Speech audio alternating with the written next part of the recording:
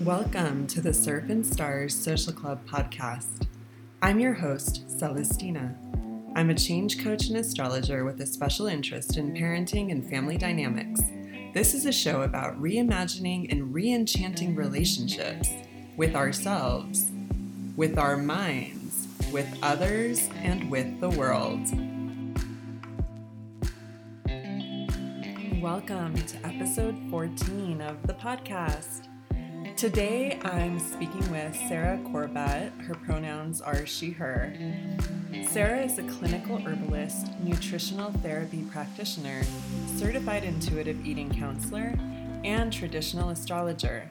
She's passionate about helping others come into relationship with the natural world. She's the founder of Rowan and Sage, where she shares handcrafted, astrologically aligned herbal products, works with clients in her clinical practice, and guides others on their plant path through educational programs and mentorship. Sarah's work weaves together the old ways with the new to create powerful, evidence-based offerings that bring forth ancestral herbal wisdom with a touch of magic and mysticism. Okay, let's dive into the conversation. Like, I really love astrology and I really love herbalism, but I don't love a lot of the ways in which they are like impacted by various cultural constructs. That is something that I think is interesting, and maybe we can get into that a little bit later. But I've been seeing a lot of people who work in similar spaces basically being like, yeah, these systems are horrible and oppressive, and we still need to like navigate them as we like work on dismantling them. So it's like, it's that thing of like, I can't just choose to completely opt out, like that's not realistic. And We have this discussion a lot in like anti-diet and non-diet nutrition spaces where is it like we know all of the harms that diet culture does to people. We know it's unsustainable. We know that anytime someone is motivating themselves through an idea of weight loss, that they are going to hit roadblocks because it's physiologically bad for us to conceptualize our bodies that way. We've had the science for that since like the 40s. But it is just true that it is easier to move through the world in a thinner body. yeah. So, like, how do we navigate clients who come to us legitimately seeking weight loss because they're just not there yet? They are not able to opt out of that structure.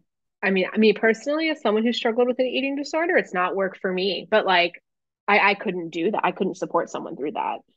Um, but it's a conversation we're having a lot of like, how do we maintain our ethical guideposts and like recognize that this person's suffering under this system and they're doing the best they can. Yeah. Yeah.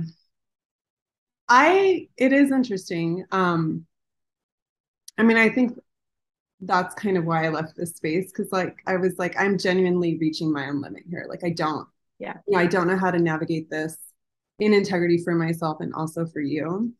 Um, and I do think one of the things that can be really helpful, but also is a very privileged place to be is like going somewhere bigger or doing something bigger and more ensouled, like something that becomes more important to you than like the shape of your body or like how your body knocks against the world. But also recognizing that, in this world, sometimes it's very hard for people to be able to like live out that dream or like live out that like ensouled purpose, but also for a lot of people, it's hard to just even encounter what it is to like And find. have like the space to be able to even Yeah. slow down enough to think about it. Yeah. I hit that place with my work where it stopped being fun. I haven't had my books open in a long time because of all of this, figuring out my role in supporting people in this way. Um, I still work with some of my past clients as they need it because I tend to work with people for months to years.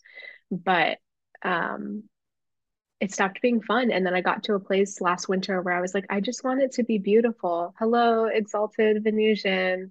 Like, Yeah. I just want it to be soft and pretty and joyful Yeah. and fun. And like, there's medicine in that. It's so interesting that you say that because I've been doing a lot of reading of Martin Prachtel. I don't know if you know him, but he is very much like has an indigenous lensing and approaches things from that perspective. And one of the things that he teaches on, which when I first encountered it, I was like, this feels a little like superficial, is that like beauty is so important, and beauty is what feeds the holy. And like it almost doesn't even matter like what you're doing, but if you're doing it in this beautiful way, like if you're doing it in this like intentional style, then um that's the medicine. And just the more that I dive into his work, the more I'm like, oh, like there is something like I'm liking this more and more. I'm liking this more and more. And it is super Venusian. Yeah. I mean, beauty is necessary. Yeah. And Yeah. we gravitate towards aesthetics. Like humans have always made art and worshipped Mhm. beauty. And now we can see that become like vain and bad, but um, Yeah, I've been I thinking just about, I just want it to be pretty. I just want it to be pretty. I do think there is actually a lot of medicine in that, if again we can like unwind the way that like consumerism and like superficiality culture have infiltrated beauty, you know. Yeah. Um, but anyways, feels like we're just, Yeah, we could I'm just like, talk this about is that forever. good. This belongs on the podcast. But I do want to Let's get come back to back that to it. question. Okay, well here, let's start with this question. Okay. Um, okay, yeah. This because I specifically remember you saying something in the post that you wrote that was like tuning into lunar cycles and changing kind of like little things about your lifestyle or about like your health. Is that right? Like really changed your health and really changed your vitality. And I looked for that post and I couldn't find it, but is that correct? Like, did I paraphrase that correctly? Yeah, so well, gosh, I think that was in Taurus season, probably. So it was a while ago that I made that post talking about lunar, like tracking your life according to lunar cycles. Yeah. And um, wait, quick question before I go further into that. Am I allowed to curse on this podcast? Oh, yeah. Okay, cool. Because it'll just slip out. We're very Uh, cursy. So, yeah. cool. So yeah, back in Taurus season, I made this post about tracking our life in accordance with the moon in like a very gentle way. I don't really like hyper tracking anything in our lives because it can get very obsessive and can feed some negative coping mechanisms. But something to know about me and my why this is like important to me is that I am a sometimes chronically ill person. Um, I have spent a large majority of my life very, very sick to the point of like working out of my bed most of the time. In recent years, it hasn't been so bad. I just experience flares every now and then. But back when I was really, really ill, I could never figure out what the pattern was. And this is a common thing that I see in my clinical practice where people come to me and they're having all of these wild symptoms and they can't figure out what the thread is. These Mm. things seem seemingly disconnected. And now, as like a clinician, I can look and I can see where different body systems are expressing a symptom pattern rooted in a root cause that most people aren't really able to observe, because they don't have the information about health, or when you're in your own body, it's like very difficult to suss out what's happening in it sometimes. Um, but I learned pretty early on in my astrology studies, like my serious commitment to astrology studies, because I had always been exposed to it. But I learned about the moon and the lunar cycle, how it's moving through all 12 zodiac signs on a pretty regular rhythm in a fairly short period of time, about like 29 and a half days. And I just started gently notating like the symptoms I was having and how I was feeling and my emotional state and all of these lunar themes, because the moon is like this embodied place. It's all about our physical embodiment.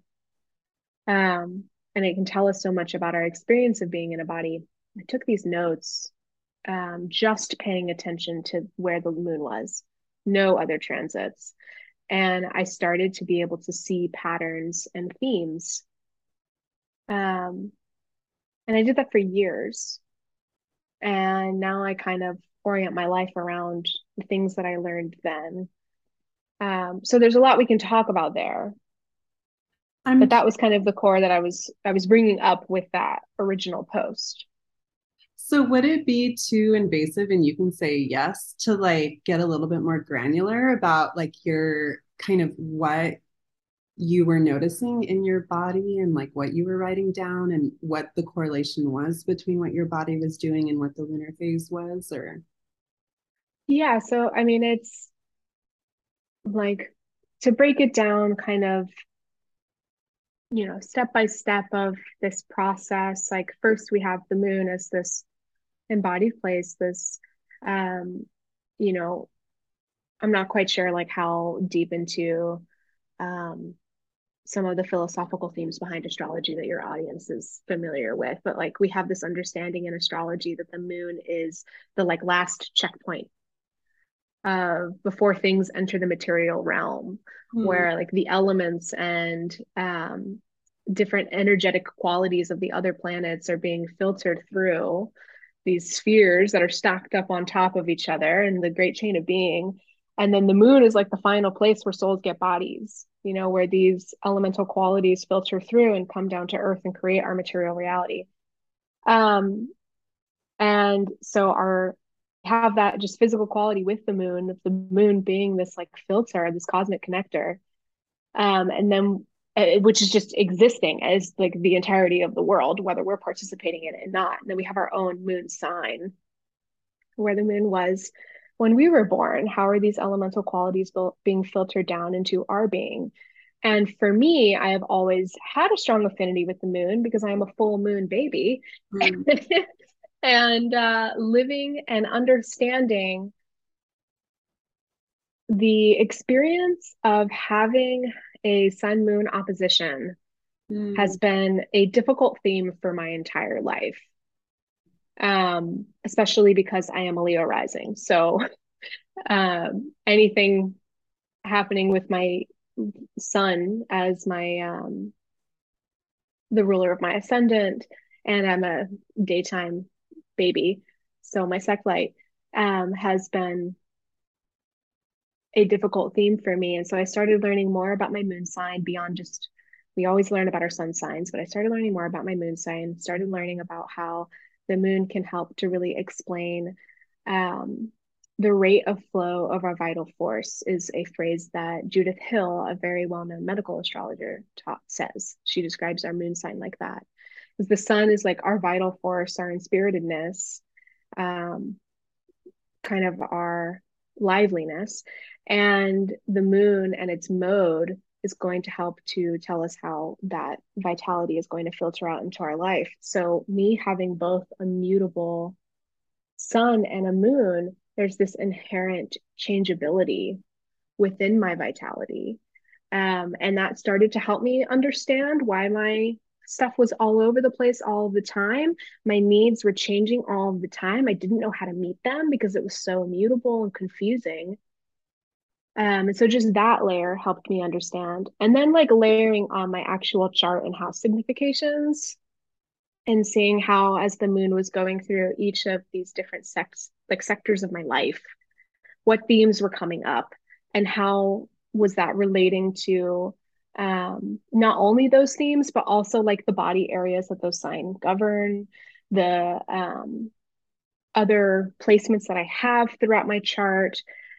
It can get very very granular, or you could just generally look at like what is the moon in the world and in your own life through the lens of your chart. hmm. Yeah, I'm still like, can you anchor it into something like a specific example? Because I think this is like a lot of really beautiful theory, and I'm like, I don't know if there's anything you can pick from your own chart or your own experience where you're like, well, the moon was in Taurus and like I felt something in my hip, or like I don't know. Yeah. Well, so my chart is I pretty much have everything in my fourth house and in my eighth house. Like Okay. those are where Okay. most of my placements are. Learning a lot about you.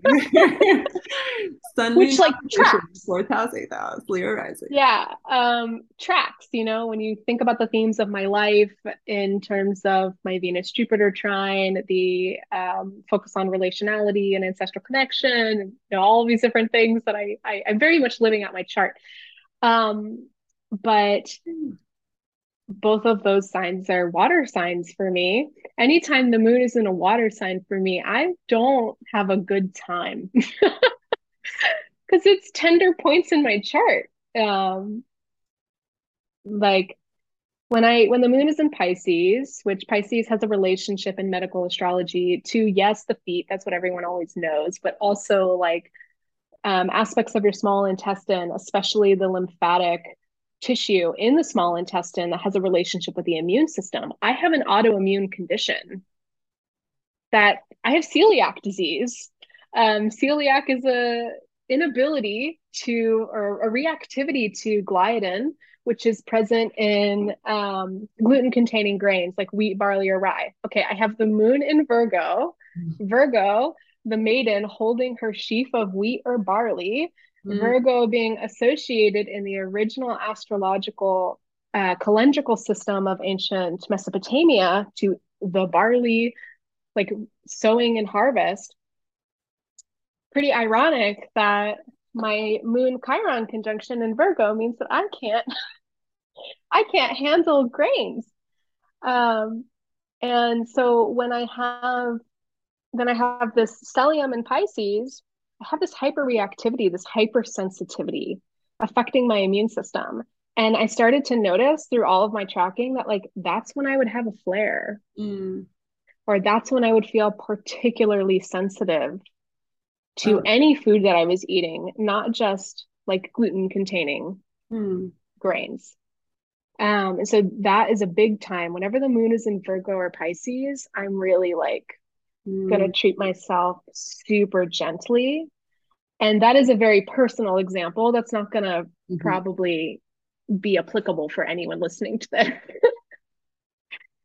No, but that is helpful, I think, because it just like it's like, okay, here's like all kind of the theory, and here's like, how we apply it in a more specific way. So yes, hopefully people realize that like if they don't have a very similar chart to you, and maybe even if they do, it doesn't quite map out exactly that way. But We have to look at these different tender points of the chart, our own natal placements, other transits. But like by the time the moon moves into my ninth house in Aries, I'm really like, okay, I'm ready to go. I'm ready. I'll launch things mm, on the as the moon is in Aries and Taurus.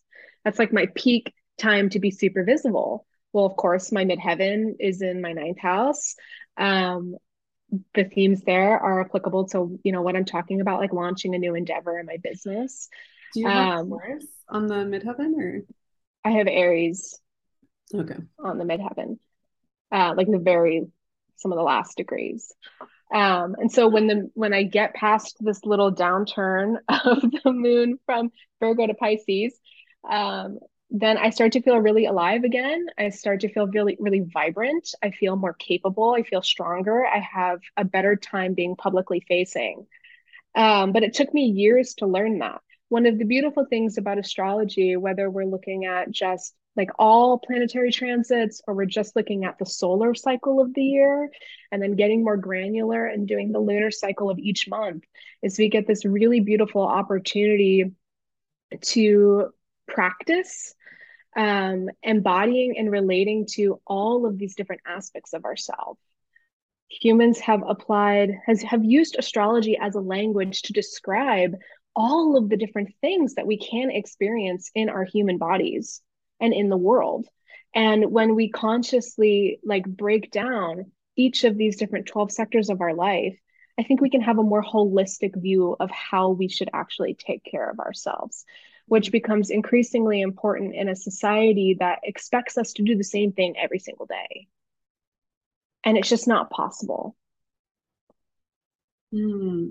if that Yeah. makes sense. No, that makes total sense. I mean, that's something that comes up a lot is just like this like insane linear like upward trajectory that our culture is obsessed with versus like what are actually natural rhythms and cycles. And I mean, it's like, we're recording this, it's like a couple weeks before Christmas. I feel like it's especially incongruent at this time of the year where like everything about your body is like, I just want to go inward, I just want to rest. And like the world is like, but you must prepare and shop and deadline. Yeah. So I will say, like, as a solar person, after the equinox, I feel betrayed by nature. I feel like I have been abandoned by the light. And the winter season is the hardest time for me to do anything. And I've learned that through paying attention to my own chart beyond just that total incongruence with the seasonality, right? Where like everything else in nature is going to sleep, but we're working 9 to 5 every day with no breaks. I know some people who love the winter. My partner is like lives for it. Um, Feels so great in the winter season. I want to be burrowed under the ground under a blanket of moss, like hibernating for 6 months out of the year. And tracking some of these cycles helped me to understand that because I used to give myself a lot of grief in not being able to live up to these standards of society. Um, and now I have a lot more compassion for myself and for others. I mean, I will say wanting to be burrowed under a blanket of moss in the winter is like an appropriate love letter to winter. Like to me, that is Yeah, that it's not like if you want to behave that way in winter, it doesn't mean that you're not a winter person. To me, I'm like that you are a winter person. That is the right like impulse to have in this season. So yeah, oh, I agree there. When I mean I'm not a winter person, I mean like I want to be in 90-degree heat all day long in the sun.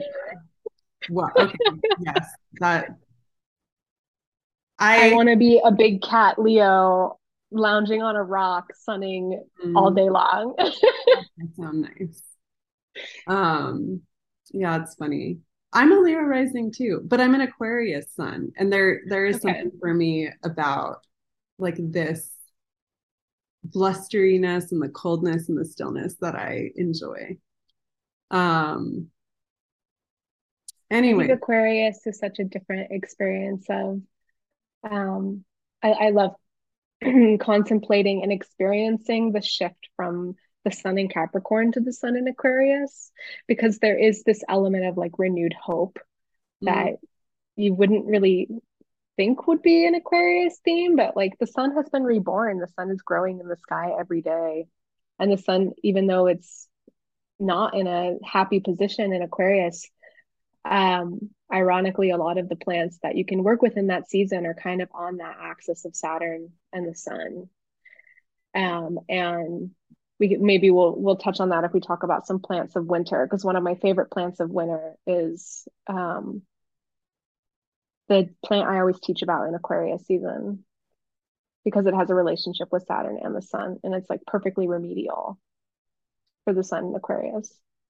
I mean, I'm okay to go to that space right now if you are. It does feel like we're kind of moving there anyways. So if you do want to kind of just go into it and say Oh, sure. about these Aquarius plants. As an Yeah, Aquarius, I'm so very intrigued. I'm sure.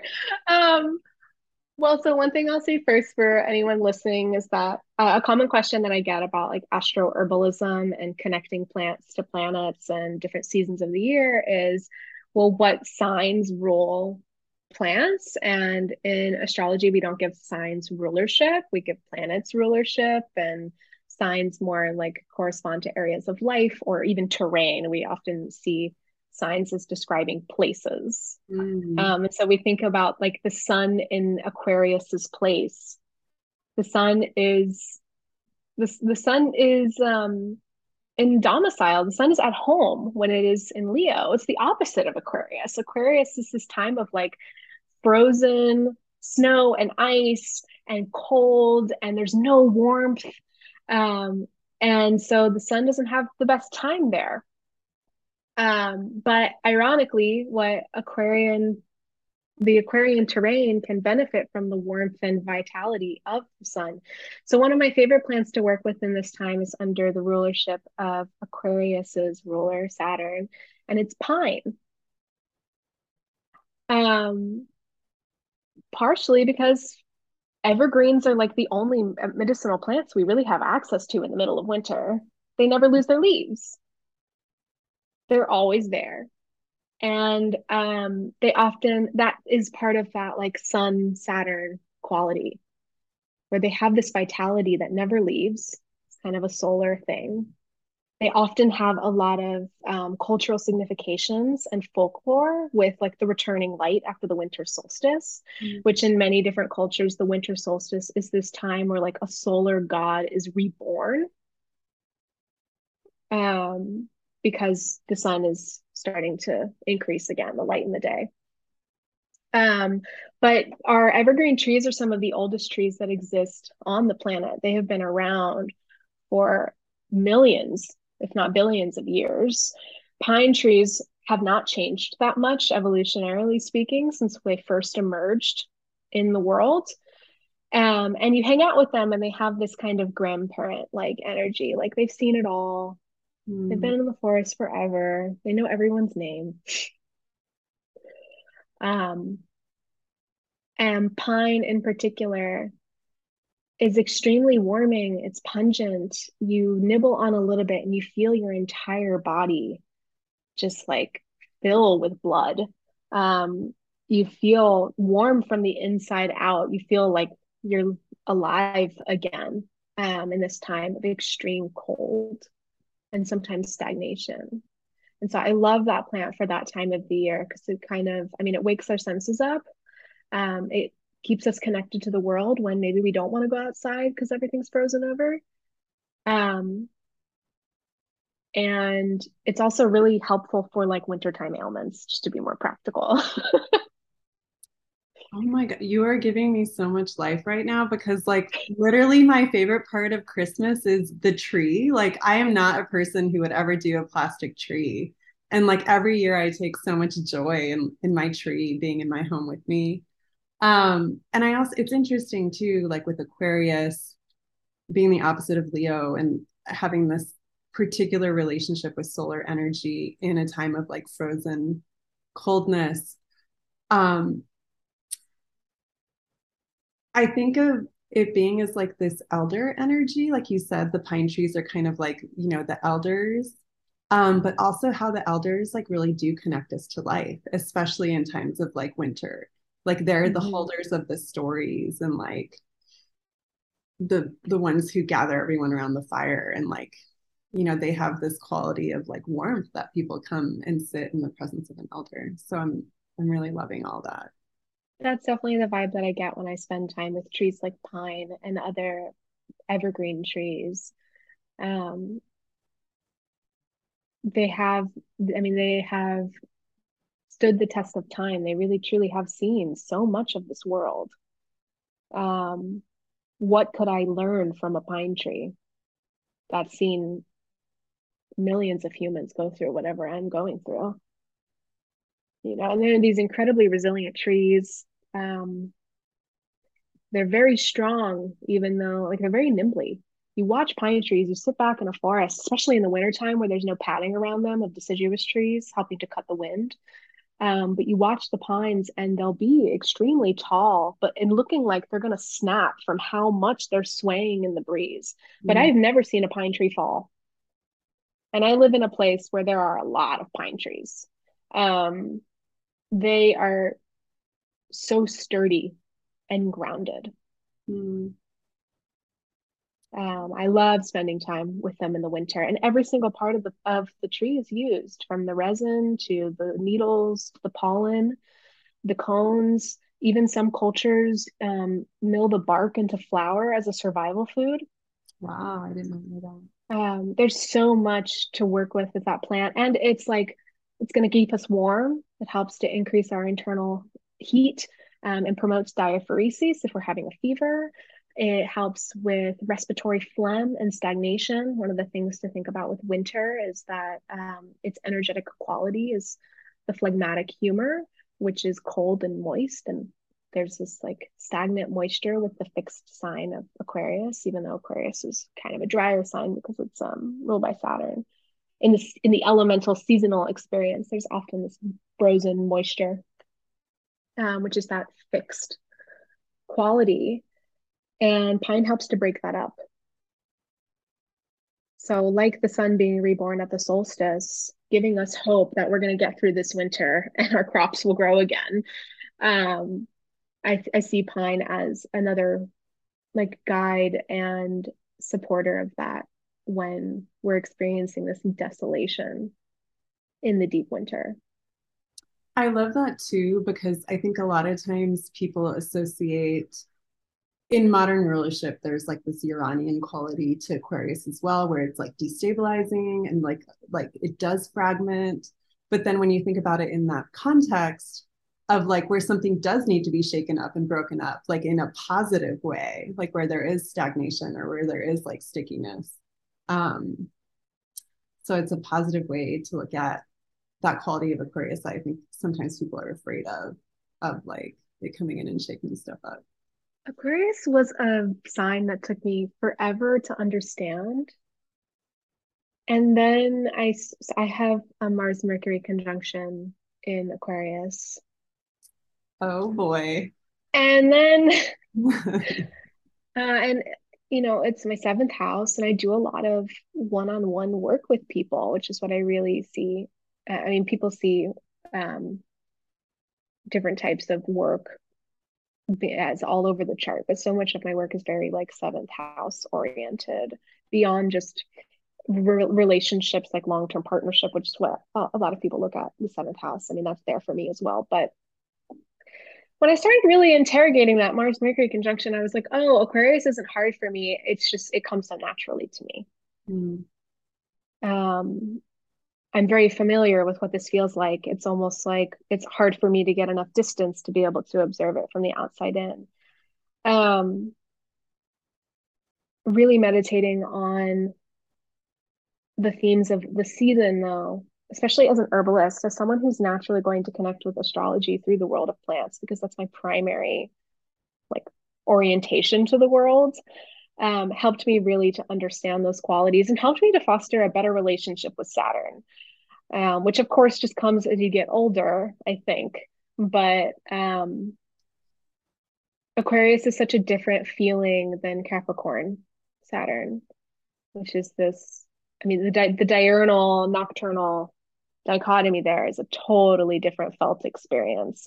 And I think in Aquarius season, you can really like actually physically observe that in the land, which is why I often, in my own practice of talking about plants and planets and the connections between the two, I really try to root people into looking at their embodied experience of being in the world and like looking at the seasons and how it feels in their body, and what's happening in the land around them, because it really helps us like go beyond that theory of how astrology works, and see it and live it and feel it.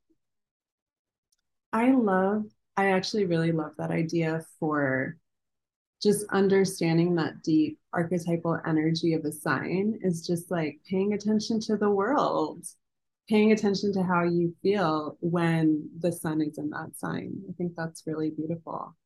Um, I'm going to back up a little bit and just ask the question that I think I want to ask is how is just herbalism different from astroherbalism? Like what happens when we weave the plants and the planets together? Yeah, so herbalism and astrology are their own separate disciplines. Herbalism is technically defined as the study of the medicinal and therapeutic uses of plants. That's it. Very simple. Herbalism as a practice can look a million different ways, but it's Yeah. just the study of the therapeutic uses of plants. Then we have like ethnobotany, which is more about how people work with plants. So I would also consider myself to be more of like an ethnobotanist herbalist. Um, and then astrology, of course, is its own thing. But when we're looking at the historical record of connecting astrology and herbalism together, there's no linear tradition. It didn't like just it wasn't like people were out here saying that they were astroherbalists 2000 years ago. That's not the case.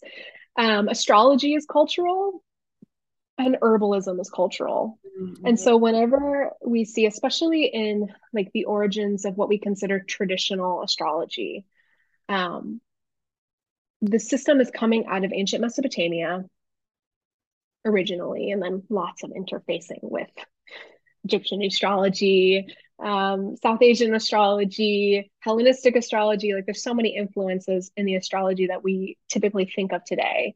But in ancient Mesopotamia, we do have records of there being this tradition of working with plants, but also minerals and stones and animals with planetary influence to create healing materia. And so what my observation has been in kind of tracking astroherbalism throughout history is that wherever people were incorporating astrology into their worldview, they were likely all seeing everything in that their life through that language. So, especially in like the Islamic period of astrology, where we see all of these Persian astrologers and Arab astrologers and Jewish astrologers at that time, and Christians and lots of people writing about astrology, a lot of them were physicians and astrologers. And up until very recent history, like 110 years ago, physicians were herbalists, all of them. Mm-hmm.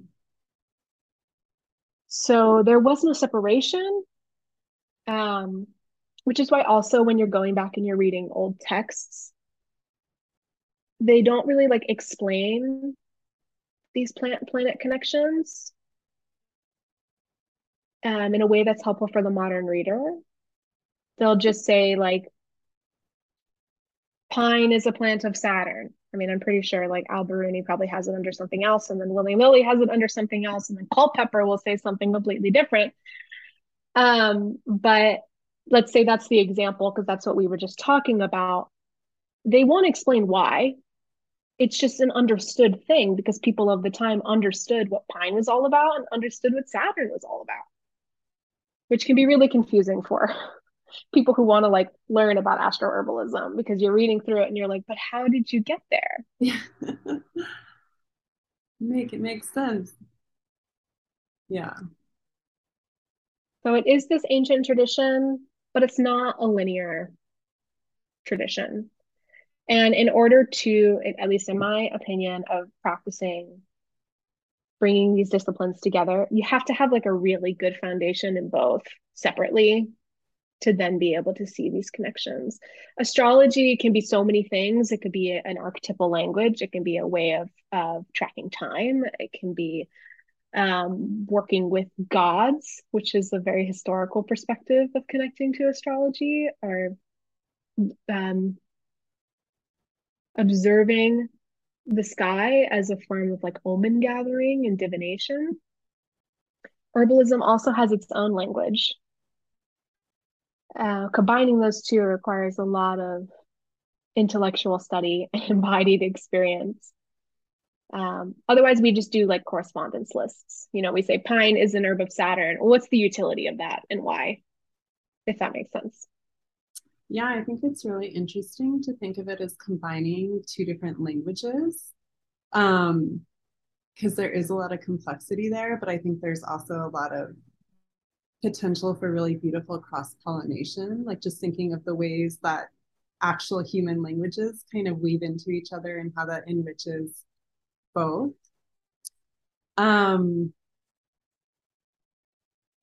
you use the word utility, and I think that's where I want to go next, because you're right, correspondence lists, like it can be fun for someone who likes organization and who is like Virgo. Like, yeah, matches. But why? But yeah, I mean, there also is this Virgo quality of like, well, how do we make it useful? Like, so I guess that's my question is when we bring astrology and herbalism together, is there a way, and this I'm going to ask it this way. I don't know if this is the most elegant way to ask it. Is there a way that it becomes more useful than like astrology by itself or herbalism by itself, um, in any context? Yeah, so I get what your reservations on like because I come up with the same question, right? It's like usefulness. Wow, I'm like distilling down whole people, all these plant individuals and these planetary massive spirits. I'm just like dwindling them down to usefulness. That feels so wrong. So that's not Yeah. the intention. It does feel like extractive or like Yeah. hierarchy. Like I'm just like, But it's also helpful to be able to understand or to help people to understand like why am I teaching astroherbalism? What's the point? And I'm constantly kind of grappling with this because for me the point is it helps me feel deeply embedded in the world. Like it helps me feel wildly connected to this bigger place. Um, it helps me kind of organize myself in the relationships that I have with the world. I also think it's cool. Like I will be the first to say that I just think it's awesome. It's not really the most useful thing, but connecting these two things re-enchants your life in a way. mm, It makes the world way more alive, and I love that. And I think there's usefulness in that, especially as we're living in such a disenchanted society that is always turning us away from each other. mm. My practice of astroherbalism turns me towards these other beings. It helps me weave myself into community with plants and planets and other people. Oh my So gosh, beautiful. that's my Venusian reason why I love astroherbalism. But like to break it down to how people have used this historically and less so in the present day, but I have some colleagues that are employing astroherbalism in their work. Um, Historically, like way back in the Babylonian period, people were using astrology as a timing mechanism for guiding their agricultural calendar. Like that's the original, or like, that's the origin story of the zodiac signs The ultimate as we know them. practicality there. Like, Yeah, it's like literally a calendar. yeah. It's not archetypes. It's a guidepost of how we're going to survive the year. Um, and so there's that like very deeply woven connection between agriculture and astrological timing that's extremely practical for your society if you live in a place with a 4 season year. This is where we start to get kind of we start to have to think of these big questions of, oh, well, is astrology actually as universal as we tend to portray it as? Um, because something that I come up against, especially with my students, is well, I'm talking about an astrological year here where I live in Zone 7B. What about people who live in the Southern Hemisphere or Mm. who live in a place that only has 2 seasons in a year? Um, so it's not always universal, in my opinion, but agriculture is one way. In the Mesopotamian period as well, they were working with timing to help create specific healing potions with plants, literally like calling on the gods as planets to imbue these things they were creating um, with healing properties. This is like theurgical work, and we see this living on with a lot of astrologers today who are getting more and more into crafting astro magical materia. Many thanks to Caitlin Kopic from Sphere and Sundry for definitely pioneering that work. Um, And then we have medical astrologers who are looking at astrological timing to help them understand disease patterns or looking at someone's chart and seeing potential predispositions and working with plants to help fortify those. Mm. That requires a lot of skill and a lot of understanding of how the body works. You can't just look at, like, I have the moon in Virgo, so maybe that means that I'm going to have a little bit of a different relationship with nourishment and a tender digestive process. That happens to be true for me. But just like recommending me an herb for that without doing my due diligence on everything else about my person wouldn't be a wise choice and could like start to be unethical. Um, so yeah, we have all of these different ways in which people can work with it.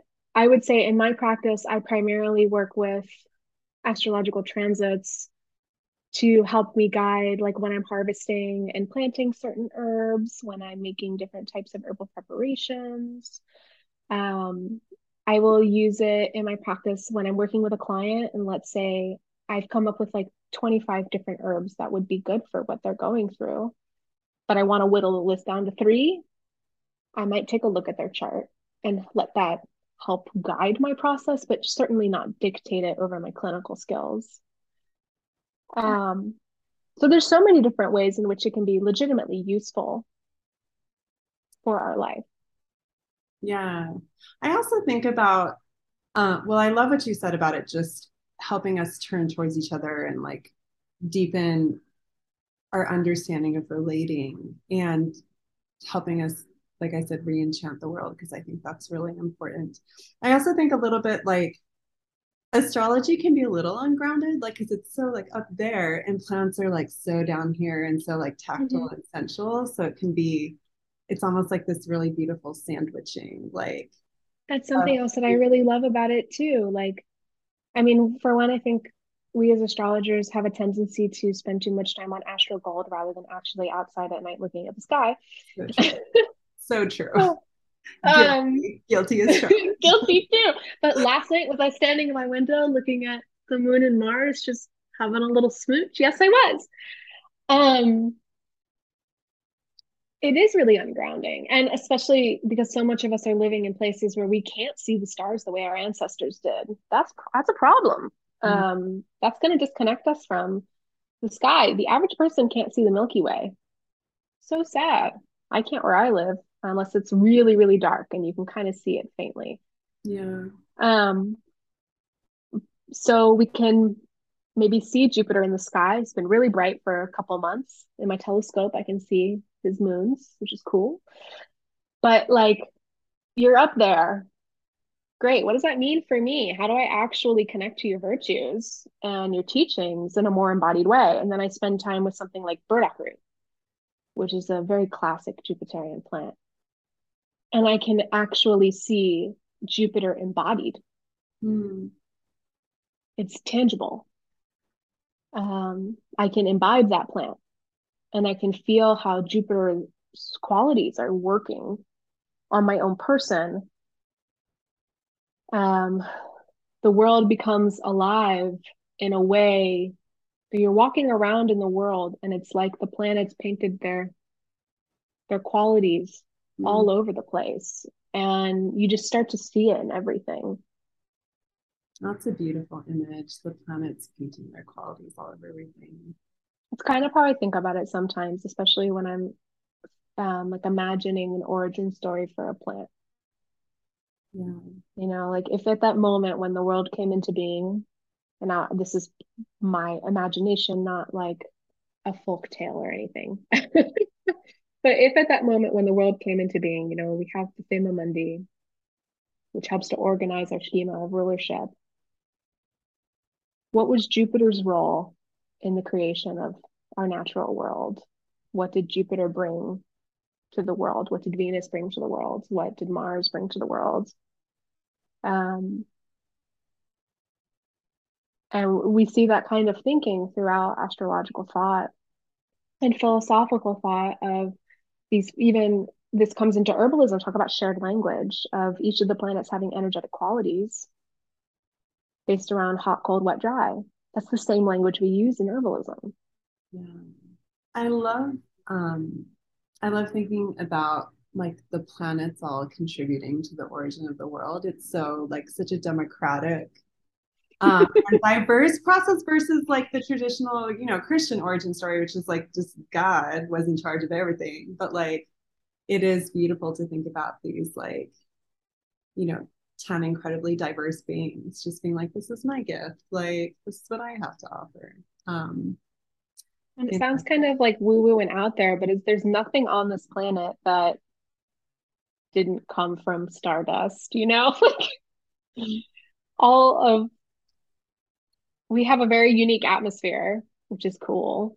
But the qualities that make up this planet can be found elsewhere in space. It's not so far-fetched to think about. Even the moon is theorized to be a part of the Earth, come from the same stuff.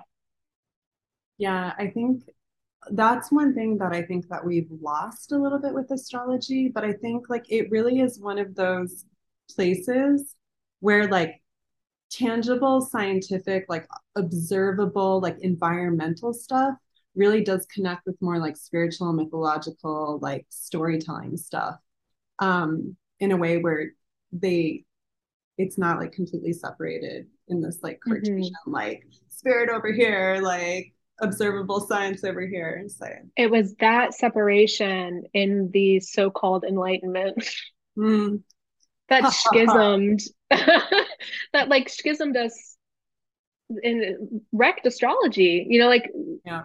turned astrology into a pseudoscience.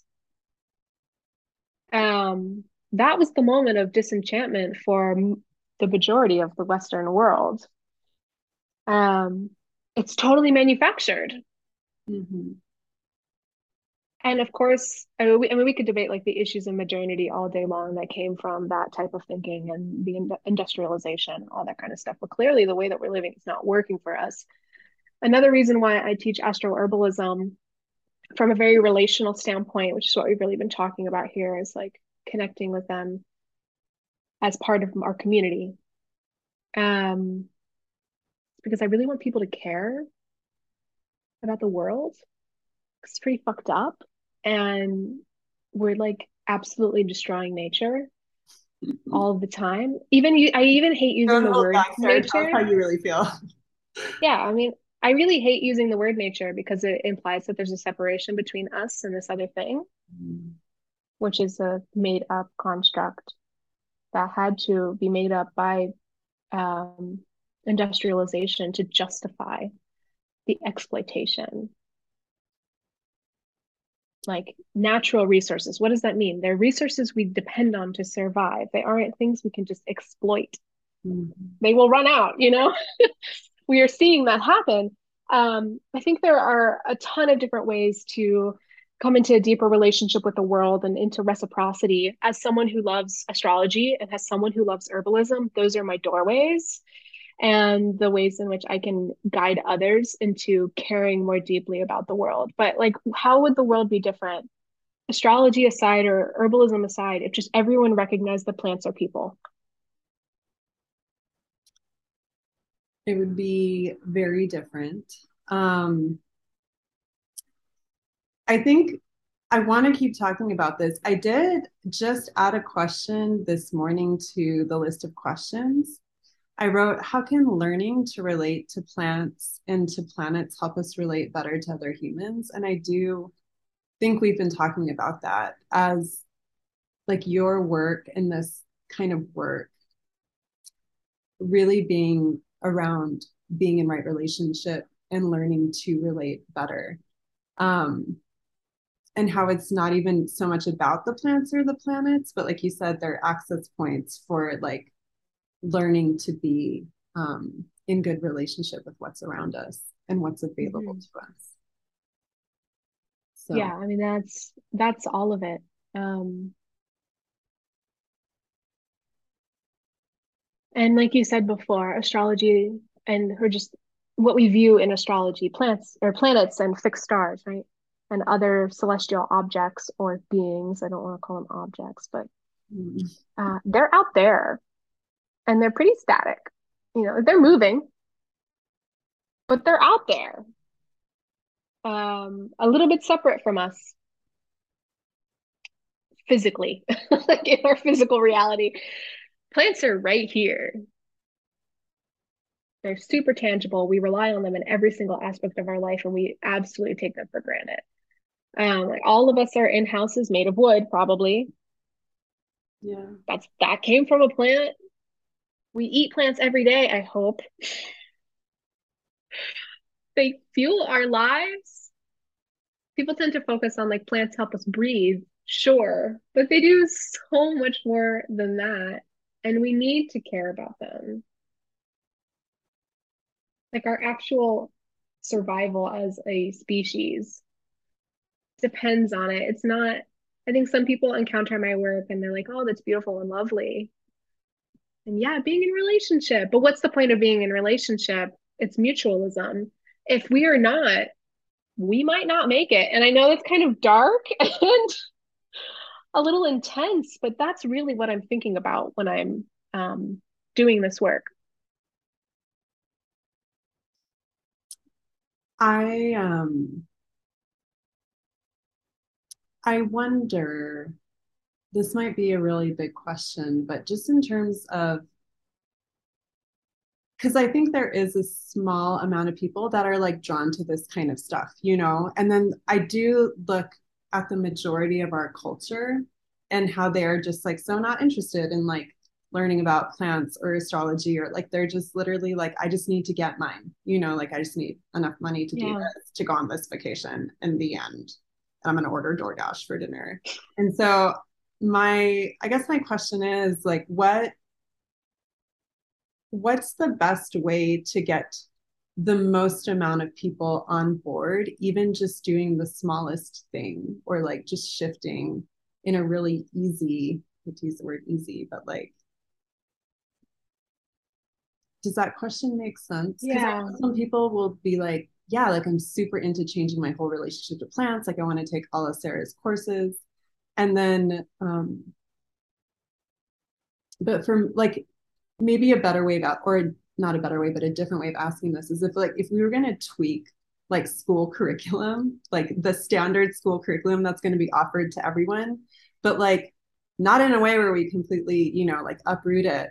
What would be the thing that we would change just to like bend a little bit more in this direction?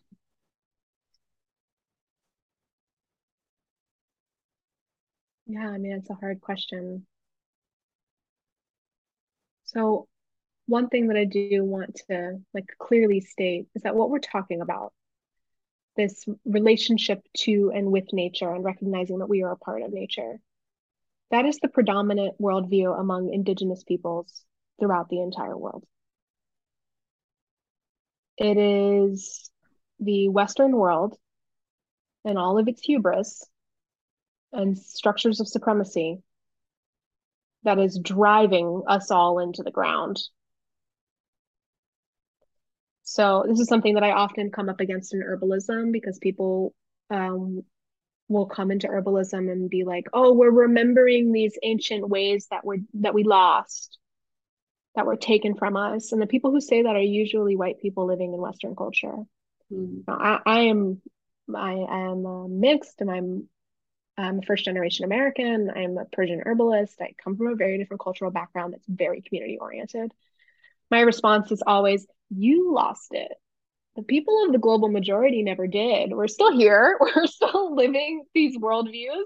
We're still relating to the world in this way." So I really do want to name that as like, this is a problem in Western society that has separated us from the world for a variety of reasons, from like Christian supremacist structures throughout history that have justified the exploitation of the planet under false doctrines and mistranslations of biblical works, all sorts of stuff. We could talk about all the different reasons why we're in the situation we're in, but it's like a small group of people destroying the rest of the world for all of us. Um, I I think think we can. Oh, go ahead. I was just gonna say that's actually really hopeful because I think like you know because like It's when not you're in everyone, you know? America Yeah, and when you're in these systems, you're like all of humanity is as fucked as we are. Like we're like not true. humanity is so fucked up. But then when you put it that way, you're like, oh cool. Like actually, as much as we're destroying the world, like a lot of these other people are holding it and they're not destroying it and they're holding the old ways. And I so mean, the biodiversity, indigenous people worldwide steward 80% of the world's biodiversity. So, like, one, give the world back to indigenous people who do not have land sovereignty at this time. Um, I think those of us who are living outside of indigenous structures, for whatever reason, losing them through colonization, forced assimilation, etc., we can learn, respectfully learn from Indigenous peoples around the world and how they relate to the world. I think a lot of people, like if we're going back down to the school system, we need to change the way that we talk about nature. We need to change the way that we talk about our role in nature, because a lot of people will dip into this stuff too, get into plants or something and do ecofascism, where they start saying, okay, well, people are the problem. We need less people, or we need to just bar off all of these spaces and just do conservation and just save everything in national parks. You know, like humans need to stop intervening with nature. But that's never been an appropriate response. We have an ecological role on this planet. We have a purpose in the many layered relationships of nature that we have to fulfill. National parks are not a solution. Closing ourselves off from nature, thinking that nature will self-regulate itself, is not necessarily a solution. This became really apparent as especially in the so-called United States, of people talking about the problems with like the National Park Service, where they just closed off these parks from human intervention to celebrate the biodiversity of these places. But the only reason why that biodiversity exists is because Indigenous people were for it, like stewarding these parks as their gardens. Mm-hmm. So I think people need to get interested in fulfilling our ecological niche. Yeah, there is an, it is interesting. It's always so much about separation. And I think sometimes we're just like, you know, like conservation is a type of separation where we're just like, oh, it's like it's so pristine and it's so fragile and like, don't take any rocks or anything. Like you have to leave them all exactly where you find them. And like, um, and there is a way in which that's like not active enough or not alive enough. It's still very much like nature is this like very separate thing that we can like walk through, but then, that's all we can do with it is just like walk through it and then like don't touch it. And It's seeing nature as a backdrop of our life rather than a world we live in. Um, but systemically, I mean, we would have to dismantle structures of supremacy culture. We would have to um, kill capitalism and actually respect tribal sovereignty. Like I'm talking about the United States, which has violated every treaty it's ever made. We'd have to give nature personhood, which is happening in some places. There are some laws being pushed through that's like recognizing the personhood of rivers and all of these different things. I mean, it would require large scale systemic change. And that can feel daunting, and there can be a sense of powerlessness for all of us who really do care about nature and want to share this with other people, want to get them on board. Um, I don't think that I will impact millions of people, but if I can help even just one more person remember that they are a part of the world, and through whatever astrology, herbalism, making them dinner on a Wednesday night, like if I can help support people in that process of recognizing that they can care for the world and the world will care for them back, I'm doing my work. hmm. And I think that's the ultimate issue is people, our society has eroded our trust in each other. And so, of course, that's going to extend to other relationships. Um, I don't think people are necessarily always aware of how much the world takes care of us. Yeah, I can see that. I think even in like my kids go to a nature school, like technically, they spend all their time outside, but it can still be very like fear-based, like don't touch that, don't eat that, like we don't know what that is. And I do this lack of trust in each other, I think is super painful. I was just having a moment with my apartment complex where there was like a fee where I was like, this is just the like incorrectly charged. Can you please take it off? And like the burden of proof was completely on me to, they were like, well, we need to see your like Excel. And it's really turned in, it's so funny because like in the legal system, we pride ourselves on like innocent until proven guilty. But I think in We society in don't treat each general, other that way. it's very much guilty until proven innocent. Yeah. Like you Yeah. have to prove. So it's very painful. It's very painful. What a massive intergenerational trauma response, and you're right, it's totally true with plants especially. Um, People are so afraid of nature. And like, yeah, be reasonable. Like don't be reckless in Don't nature. just Be eat very, everything. Yeah. yeah, be like very aware that you could die out there, Yeah. not just from eating the wrong thing, but you go on a trail by yourself and you fall, like you got to be wise. Um, but the average person has complete blinders up to even the plants around them. I'm that friend because I'm the herbalist where I'm on a walk with someone and it will take me 4 hours to do a 1 mile loop because I'm like, oh, look at this plant and that plant, and this is their name, and this is their ecological role, and this is how it can benefit us. And I'm always pointing out all of these plants, but it'll be even like the weeds that are in every single lawn in my neighborhood, and people don't know what they are, and they're afraid of them. Yeah. I guess, well, so let me just ask very practically, like if someone is in like an urban environment or like even a suburban environment, how do we just learn more about the plants surrounding us? I know there's like an app that I've played with. It's called like iNaturalist, where like you take Yeah, a picture and it tells you, and I kind of love that. But what are it's your great. thoughts?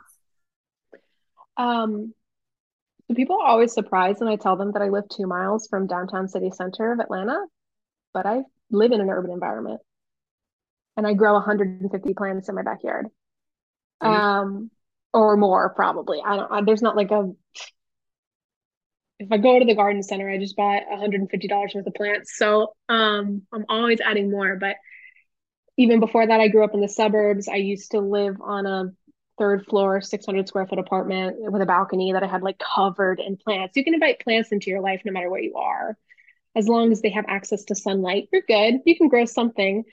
So I don't want people to think that like, oh, I'm not in the country. I can't get to know plants. There are plants around you. I think the thing is really carving out time in your life to slow down and get curious. And even thinking more broadly about this whole relationship thing. How do you build relationships with plants or planets, if that's your thing? How do you build relationships with other people? You have to spend time with them and be curious about them and get to know them. I think this is just making me think too, like even if you didn't have access to like academic information, like apps and like the names of things, like you can still just get to know something in a very organic way just by like being with it, interacting with it. Like even if you don't know like the official name of this plant, you can get to know a lot about this plant, just I by like think watching. everyone listening to this knows what a dandelion is. I would assume, I would hope. They're everywhere. Even if you never intend on taking dandelion and learning about its many medicinal uses, you could just spend a whole day walking around somewhere and seeing all the different places dandelion grows. And it's like, okay, 50% of the dandelion population I saw today grows in the cracks of sidewalks. 20% of the population grows in unsprayed lawns. 20% of the population grows in bright sunny spaces. Only 10% of the population is growing in shady spots and it's not doing so well. I just didn't see as many dandelions there as I did in disturbed ground like gravel and sidewalks and bright sunny spots. What does that tell you about dandelions' preferences?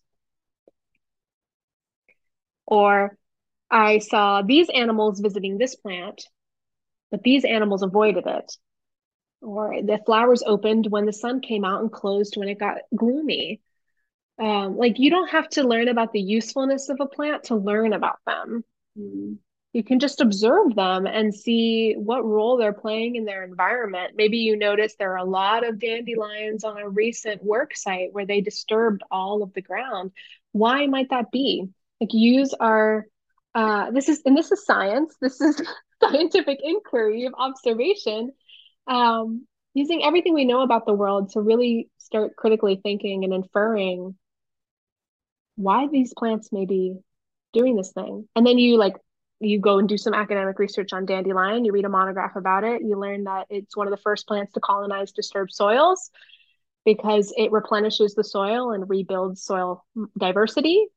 It accumulates biotoxins and pollutants, so it helps to actually like heal soil, which is important information to know if you want to eat it, because you don't want to like eat a dandelion that's been Okay. growing. Interesting. Um, you learn that even if you pull up the whole plant, if just a little piece of root stays in the ground, it's going to regenerate itself. So it's this like incredibly resilient plant, Mm. super tenacious. Well, how can we learn about resilience and surviving against the odds from something like dandelion? Yeah, and I think too, like just going back to what you were saying before about like turning towards something, this just beginning to be curious and beginning to be open to observation is there's just such a gift even just in that. And just like I don't even know what I expect to learn about what I observe, but like I'm gonna be towards the world in this very different way than I have been. I also think it can be really great to just like be in nature with kids Yeah. because they're always curious. I don't have children and I don't spend a lot of time with children, but my yard is like the neighborhood trail Oh. for people to walk through. And so I'm regularly seeing my neighbors' kids. And whenever I'm out in the yard, like picking violets or something, or doing something in the garden, and some kids run by these, they're always wondering who this plant is, Hmm. and like they're inherently curious. They're looking down, they're seeing what's around them and fitting that into their view of the world as they're growing. And the amount of kids that I've like taught now that violets are edible and then they just grab it and eat it. They don't even think about it. They're not like, is this going to hurt me? Do I need to be afraid of this? I say, you can eat that. And they eat it and they're like amazed at Yeah. this flower that is growing in their front yard that they see all the time. And now they know who they are. I think all of us have these capabilities of seeing the world in this way, but for many of us, especially as adults, it's been kind of forced out of us for whatever reason. Mm, that is sad, and I completely agree. Um, I am like, I have two kids, and I'm definitely guilty of like taking them on a walk and being like, yo, that's like the 10th roly poly we've seen. Move it along. Um, but there is a beauty in that curiosity and also beauty in that trust, where you're like, yeah, you can eat this. And they're like, totally, like, not even going to question it. Like, and this is just how I'm going to move forward from now on, as opposed to, I think of myself being told that I could eat violets and then being like, okay, like this exact violet that you're showing me, I will eat, but like, do I trust myself in the future? Like when you're not around, like, do I trust that this is a violet? Like, so there's still more inhibition there. And anyone who wants to learn, I mean, get like a really good field guide and go out with people who know plants. That's the best way to learn it, is just to get the encouragement from someone else. Like, yes, it's okay. You can do it. Go ahead. Um, Having that kind of like reparenting with someone who knows a little bit more than you about this thing is really helpful. But I interface with students every day who are totally terrified to take herbs, even though they know it's like totally safe. And it used to be me too. I used to be afraid of nettles, which was crazy. Besides, like they can sting you. I used to be afraid of actually taking the dose that was recommended because I didn't know what it was going to do to my body. Yeah. And I would take the teeniest amount just to observe that it was safe. And then now I like don't even measure anything anymore unless I really need to. There are some herbs that you should be careful of. They can have toxic qualities, but that's not the weeds growing in your backyard most of the time, with the exception of like pokeweed. That's a really common weed that um, you maybe should call poison control if your kid ate 50 berries off of it. So it's important for people to know that too. It's important for people to be able to recognize the plants around them and know what's safe and know what's not safe so that they can make good decisions when something does happen. But the trust can be built over time. Um, just like astrology, herbalism is not something you're going to learn from reading one book. Oh, cat on desk. Yeah. Don't jump up here, please. You have to spend a lot of time like embodying this work. I've been practicing herbalism for 13 years. Now it's pretty second nature. But when I first started, I was afraid of nettle, one of the gentlest, safest herbs out there, Yeah. which is an herb of Mars, for anyone curious. An herb of Mars. Yeah, we can say more about nettle, but I also like, I love this idea of, again, just contrasting herbalism and astrology. I think astrology can be very cerebral, like unless you're a practitioner and you're like really in people's charts and like, but also really in their lives to make sure that like what you're seeing in the chart is something that's helpful and accurate and you are developing your art. Um, I think astrology, a lot of the times you can just be like in the theory and in the ideas. It And just gets dwindled down to like typology rather than this beautiful yeah, holistic system. but I think with herbalism, there comes a point where it becomes hard to ignore that, like, oh, I've been like in theory, like technically, I know about foraging or like I've read about this stuff, but then like, put your money where your mouth is. Like, we're, really beginning to like engage with the plants in a more like really um in a way where your knowledge is really being tested and your trust is really being tested. This is a That challenging thing for me because I teach online. yeah. And so every month I send my students our monthly monograph. Like this month, we were studying dandelions. I just finished the editing. My assistant helped me write it, but I just published our dandelion monograph. Um, I give people the monograph. It tells them all the intellectual information about it.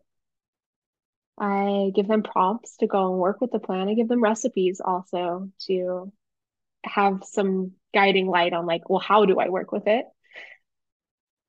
The students who are the most like who interact the most with me and who have given me the best feedback and who are I can see these teachings tangibly changing their life. They're the ones going out and picking the dandelion when I publish the monograph. But it's everyone in there doing it. I don't know. Yeah.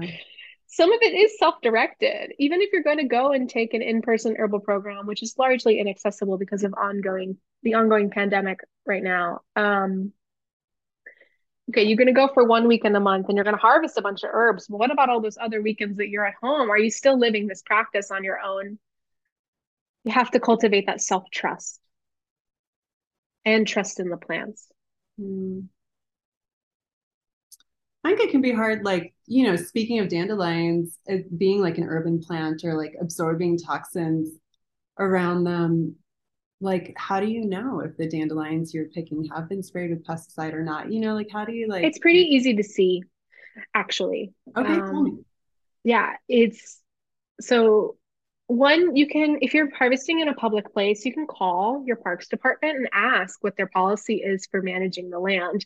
A lot of places like here in Atlanta do not spray.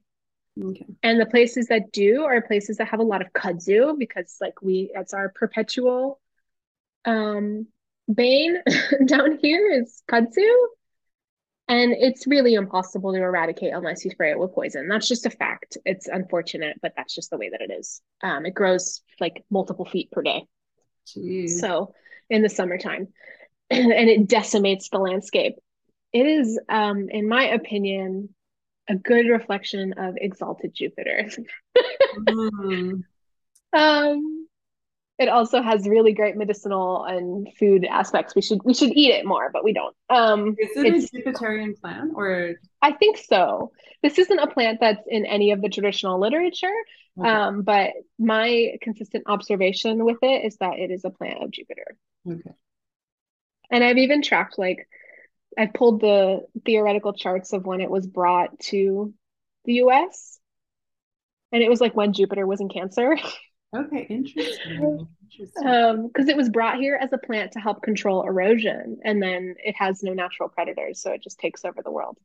But it also has, like, it's one of its strongest specific indications in medical herbalism is for alcohol dependence Hmm. and like supporting the liver, which is traditionally an area of Jupiter. So we have this quality of like it helps with overindulgence, but it's also a little bit of an overindulgent plant.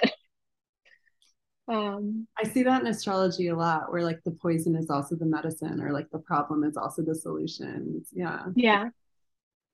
Um, so places like that where you have like a big population of an invasive plant, they might be spraying, Mm, but usually they just spray a whole area. So you'll be able to see like a line mm, where everything is dead mm, and then stuff is alive.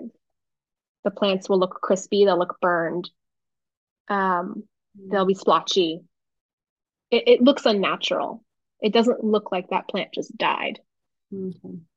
And so that's a pretty good indicator, but you can call, you can ask. We have general rules as well, like you shouldn't harvest anything, especially leafy plants and roots from like railroads or within 50 feet of roadsides. But we have some scientific evidence that suggests that like flowers and berries don't really accumulate toxins. Mm, And there was even a study on like elderflower, which is a very common urban plant here. It goes everywhere. Wherever there's water, it's there. There was a study done, I want to say in like Finland or Norway, one of the Scandinavian countries, about urban populations of elderflower. And they found that actually the elderflowers that were exposed to more toxins in the air had didn't accumulate them to levels that would be harmful for human consumption. And they actually responded to those pollutants by producing more antioxidants. oh my goodness, So that's beautiful.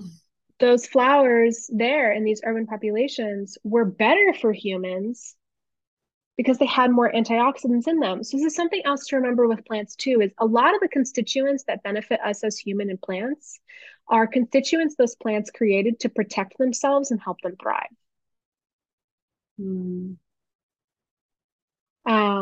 But yeah, they're just like good foraging rules, you So know? to in your courses, we learn about these foraging rules. Is that right? Like if I people have a little written guide on like ethical wildcrafting where I briefly talk about those things in my forum that everyone gets access to.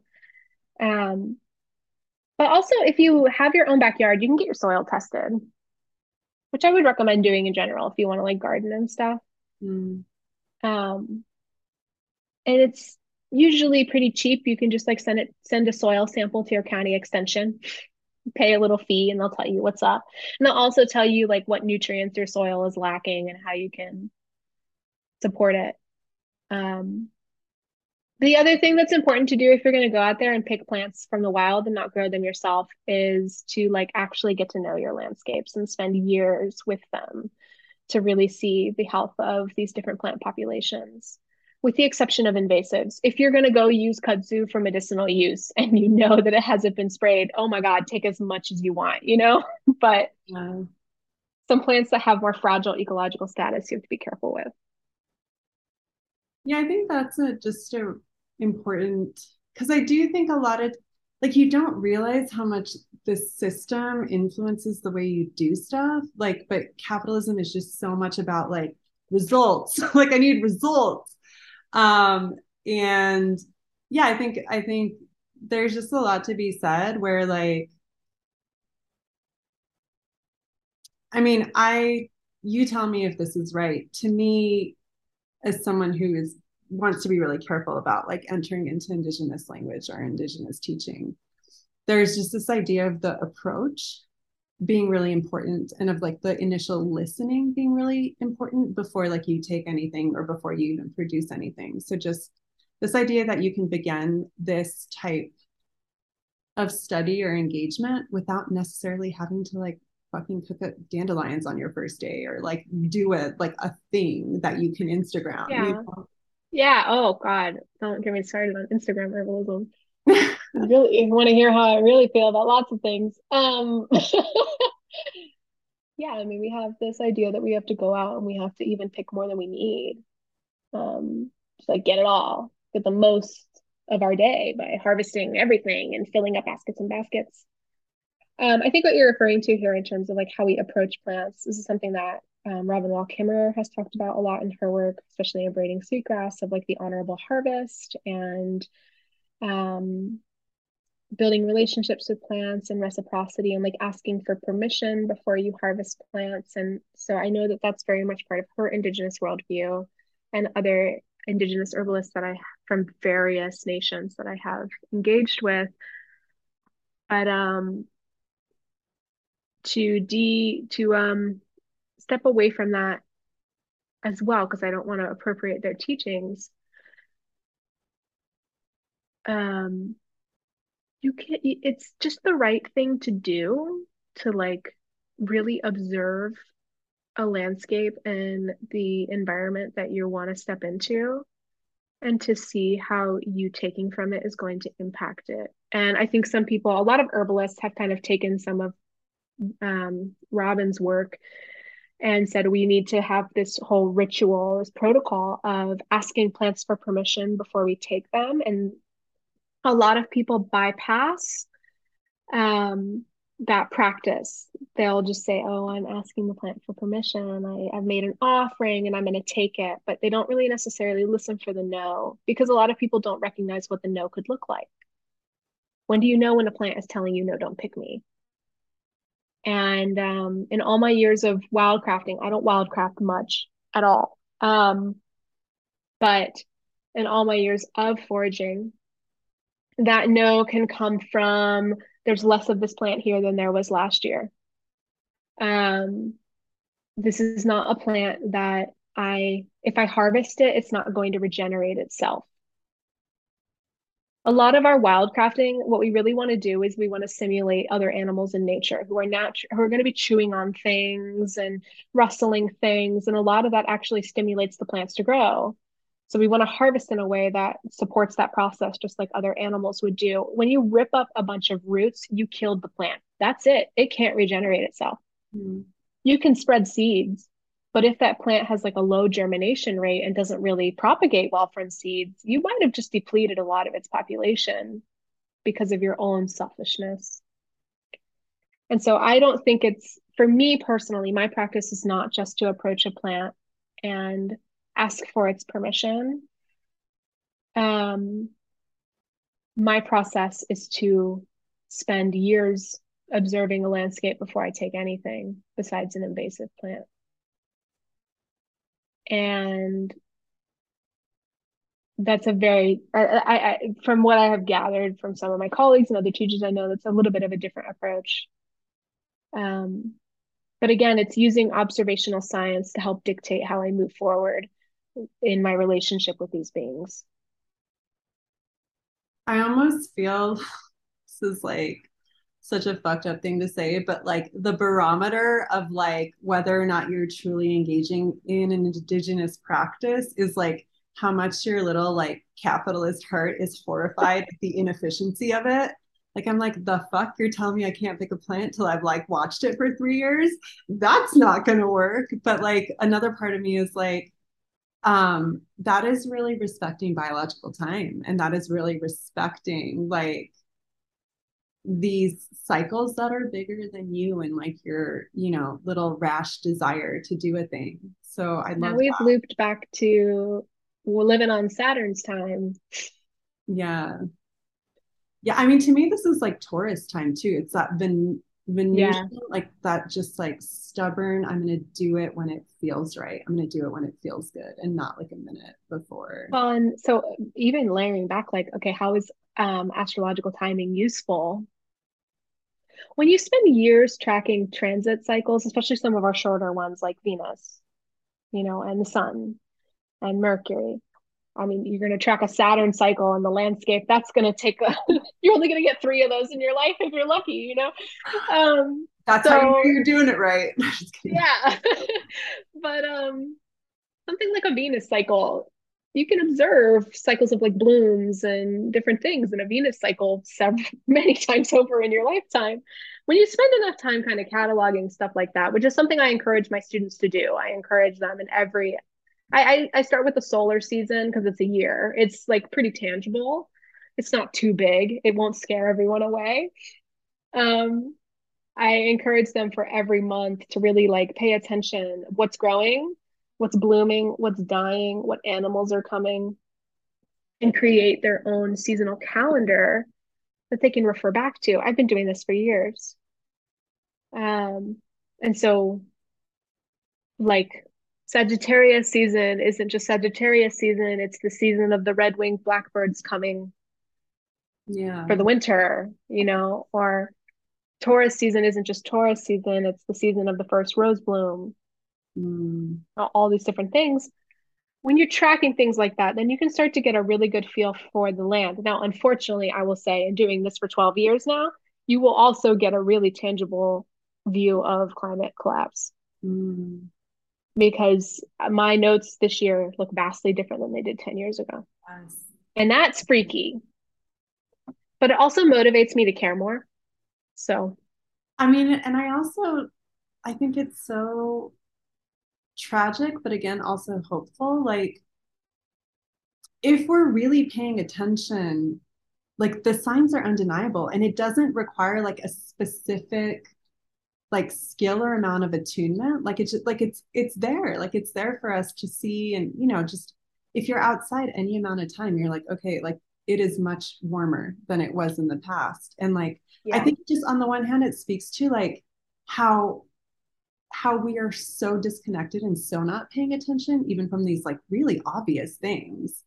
But on the other hand, like how easy it would be to drop into that level of attunement where that information we would be receptive and sensitive to that information. Like it's I think in order for people to really sink into it, we have to shift our culture into one that is at least willing to witness grief mm, because we do not live, and I'm talking about like Western dominant cultural Christianity. Like, I'm not, every person doesn't have the same relationship to culture, but the over culture that we are all being impacted by does not allow us to pause and fall apart.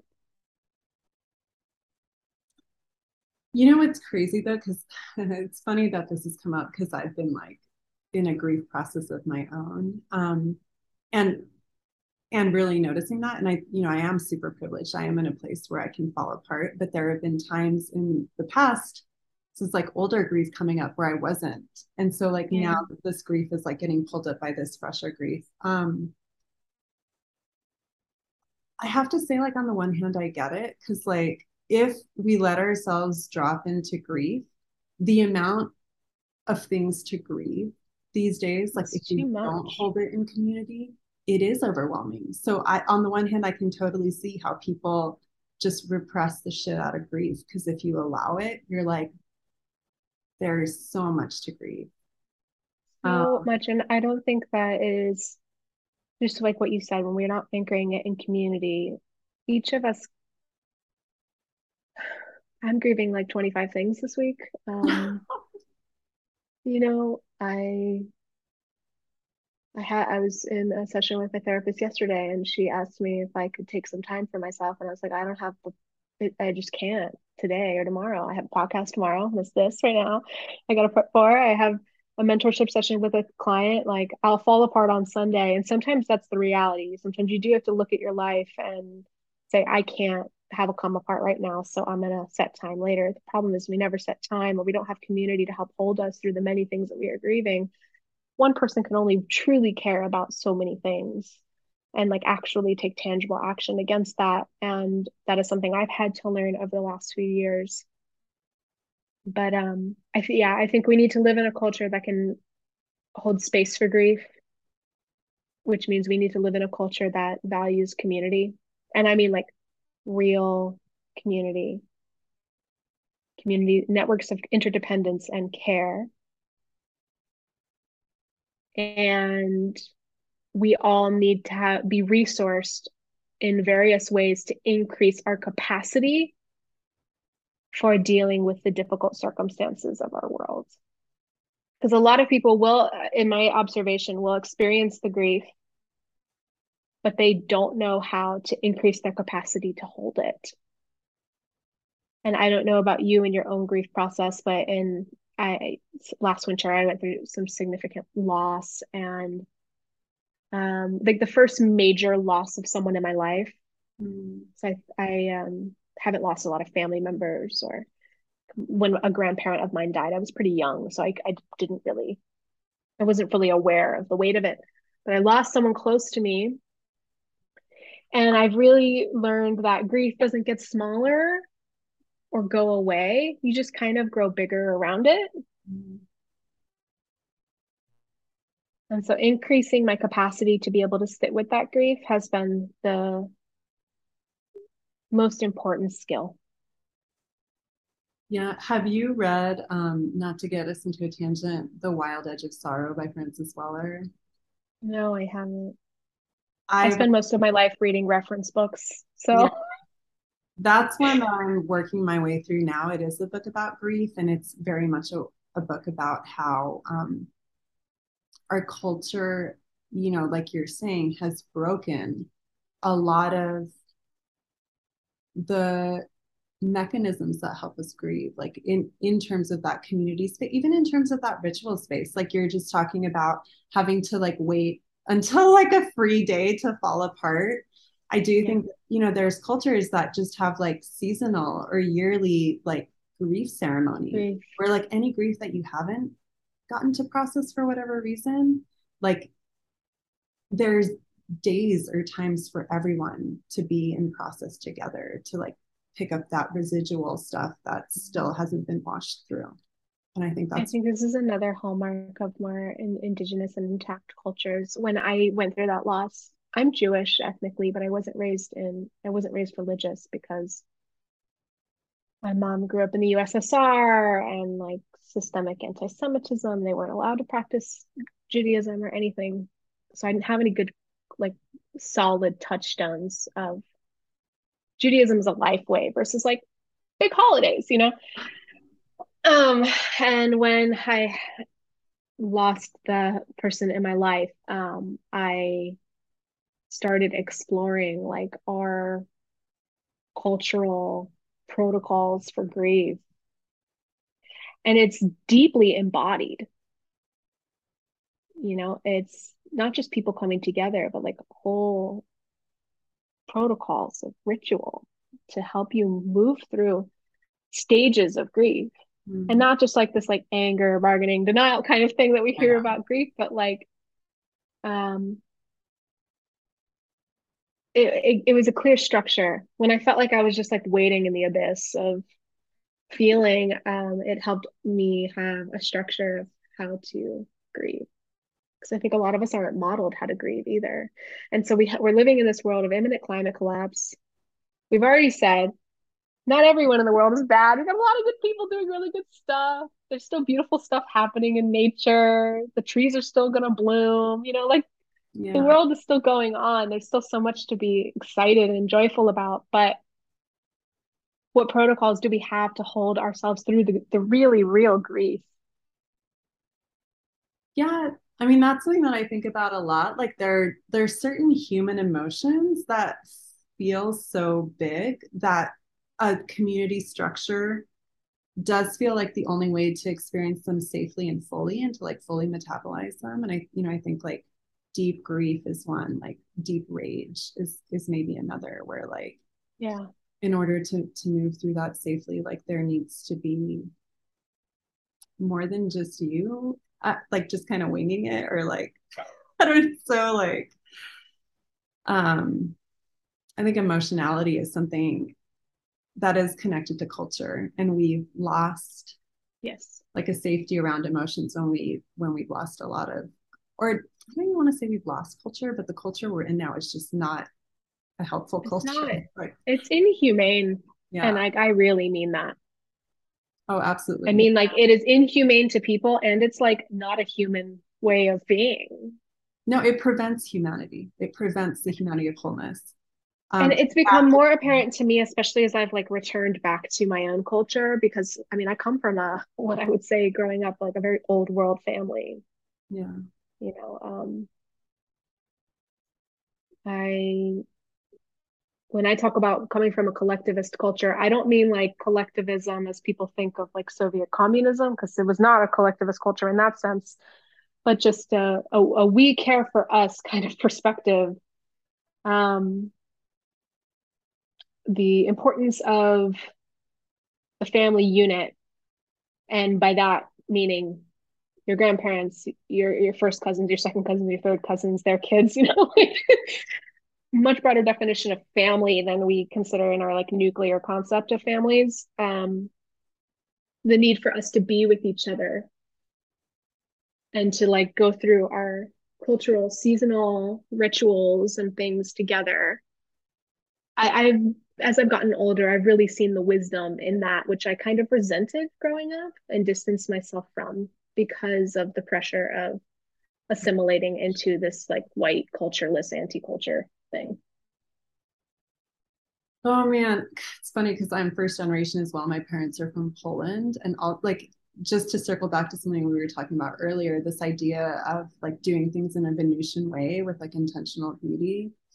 Um, I see like just in the way my parents like prepare for holidays, or even just in the way that they like just decorated their home, or like there is this just like slower, more beautiful, like more ceremonial way of even just moving through everyday life, but also of like holidays and more special times that as someone trying to assimilate, I was like, this doesn't look like fucking pizza and video games. No, thank you. And now I'm like, oh Yeah. shit. Like Oh, I'm I so wish I glad. cherished that more, Yes. you know? Yeah. Yeah. My grandparents lived in on the other side of the country. And so I spent every summer with them. But I didn't get the opportunity of having every Friday night Shabbat dinner with them, like my cousins. And sometimes I talk to my cousins and I'm like, you should spend more time with them. You're still so, they live in the neighborhood next to you. Like, spend more time with them. You don't know what you have. But of course, I only have that perspective because I didn't get the same kind of closeness with them. Um, but yeah, I look back on things from my childhood, and this is actually a big turning point for me in my herbalism journey and how I conceptualize my work as an herbalist, because I used to not think of what my grandparents did or even what my mom did as herbalism. I used to think like herbalism was this like structured intellectual practice that I learned from herb school. Yeah. But the first time I ever did herbalism was like picking things in the garden with my baba, and like um my grandpa combining certain spices in some of our traditional foods. Like that was herbalism. And when I had that realization, I was like, wow, but it was so beautiful and it was so simple and it was just part of their life. It's not just like my job, you know? And that was a big turning point for me in my own herbalism journey of like, oh, this can just be this beautiful, comforting part of my life. Well, I think that's really important where the way that we do, again, in this like very clinical, sterile culture, there's like these certifications, there's this gatekeeping, like the person that you're learning from, like you don't know them. But like, Yeah. again, in like the old ways, the culture was taught through relating. It wasn't like this thing where, like you were saying, you give your students a monograph and you just hope that they're like engaging with the material. Like you were there next to them, like I together. try to be there next to them virtually, but they don't always take me up on the offer. Well, yeah, but like I'm like imagining, like you with your grandparents in the garden, like they're their hands are teaching your hands, you know, like Yeah. it's such a different way of learning, where it's very like co-regulated and physical and Yeah. daily. It's not like, oh, like I have class from 6 to 7 today. You know, like it's And I think that like both are beneficial in different ways. And I don't think you have to have I know someone will hear this and they might feel a pang of grief because they don't have that family to learn these things from, you know? yeah, And like you don't have to have it. It's nice. And I will say, my grandma doesn't think she practices herbalism, even though she makes like tinctures with rose for blemishes on her face and has been for 50, 60 years. My grandpa doesn't think he's an herbalist, even though he like does all of this amazing garden stuff and culinary stuff with plants and herbal medicines. My great grandma, who wanted to be a physician, probably didn't think she was an herbalist, even though she was. I think the way that like Western herbalism has conceptualized herbalism has tried to turn it into this like perfectly clear career. And for most of our ancestors, whether it's for like you and I, of one generation of separation potentially, or someone who has been assimilated for 10 generations, it's just a part of people's life. Like herbalism is both a folk tradition and it's like an actual medicinal science. Again, physicians were herbalists. So I think some people overplay the like romanticization of the folk ways of it. yeah, It's both. Um, and if you're a human being on the planet, you have a history of ancestral herbalism. that's comforting. That's such a comforting thought. Um, yeah, like not to get all negative, but I do think that's one way in which this culture that we're in right now, this American like imperial culture is, you can tell that it's not a real culture because in the real culture, it's like you said, people learn these tangible things and they don't think of themselves as like an herbalist or like a potter or like, you know, a baker, but they all have like a basic knowledge of it. And then, yeah, you do, you specialize. And sometimes I just think the mark of a sterile, like dead culture is how few like folk crafts or like hand Mm-hmm. things you know how to do. And Yeah, well, and what is it valued or not? You know, we're seeing this time in our culture too, where like we have a massive lack of tradespeople, totally. you know, and like our society won't function without them. So we need more people to care about doing work that has been deemed as like being less than uh, in our economy of supremacy. But I'm I getting to a place, I think, with herbalism where like it's my career. Like I am a teacher, it's my job. It's good for me to separate it from like my life, mm, you know? To have the boundaries is good personally. But with that, I've also kept like a lot of my herbal practice is mine. mm. It's my cultural way of life. It is how I move through the world. Um, I keep a lot of my personal stuff separate from what I actually do in my work. Hmm. That's interesting. Um, I do think there's something there around how, again, especially in this culture, like the minute we love something, like we try to monetize it a lot of the time, Mhm. and it completely stops being like just for fun or just for us. And yeah, Yeah, I really stopped enjoying it. Like I went on a sabbatical last year. That's what I told everyone. It was not a sabbatical. It started off because I had to take some time off for various reasons. Then I lost someone close to me, which extended that. Then I had a full breakdown and identity crisis and was like, I don't even think I want to be an herbalist anymore.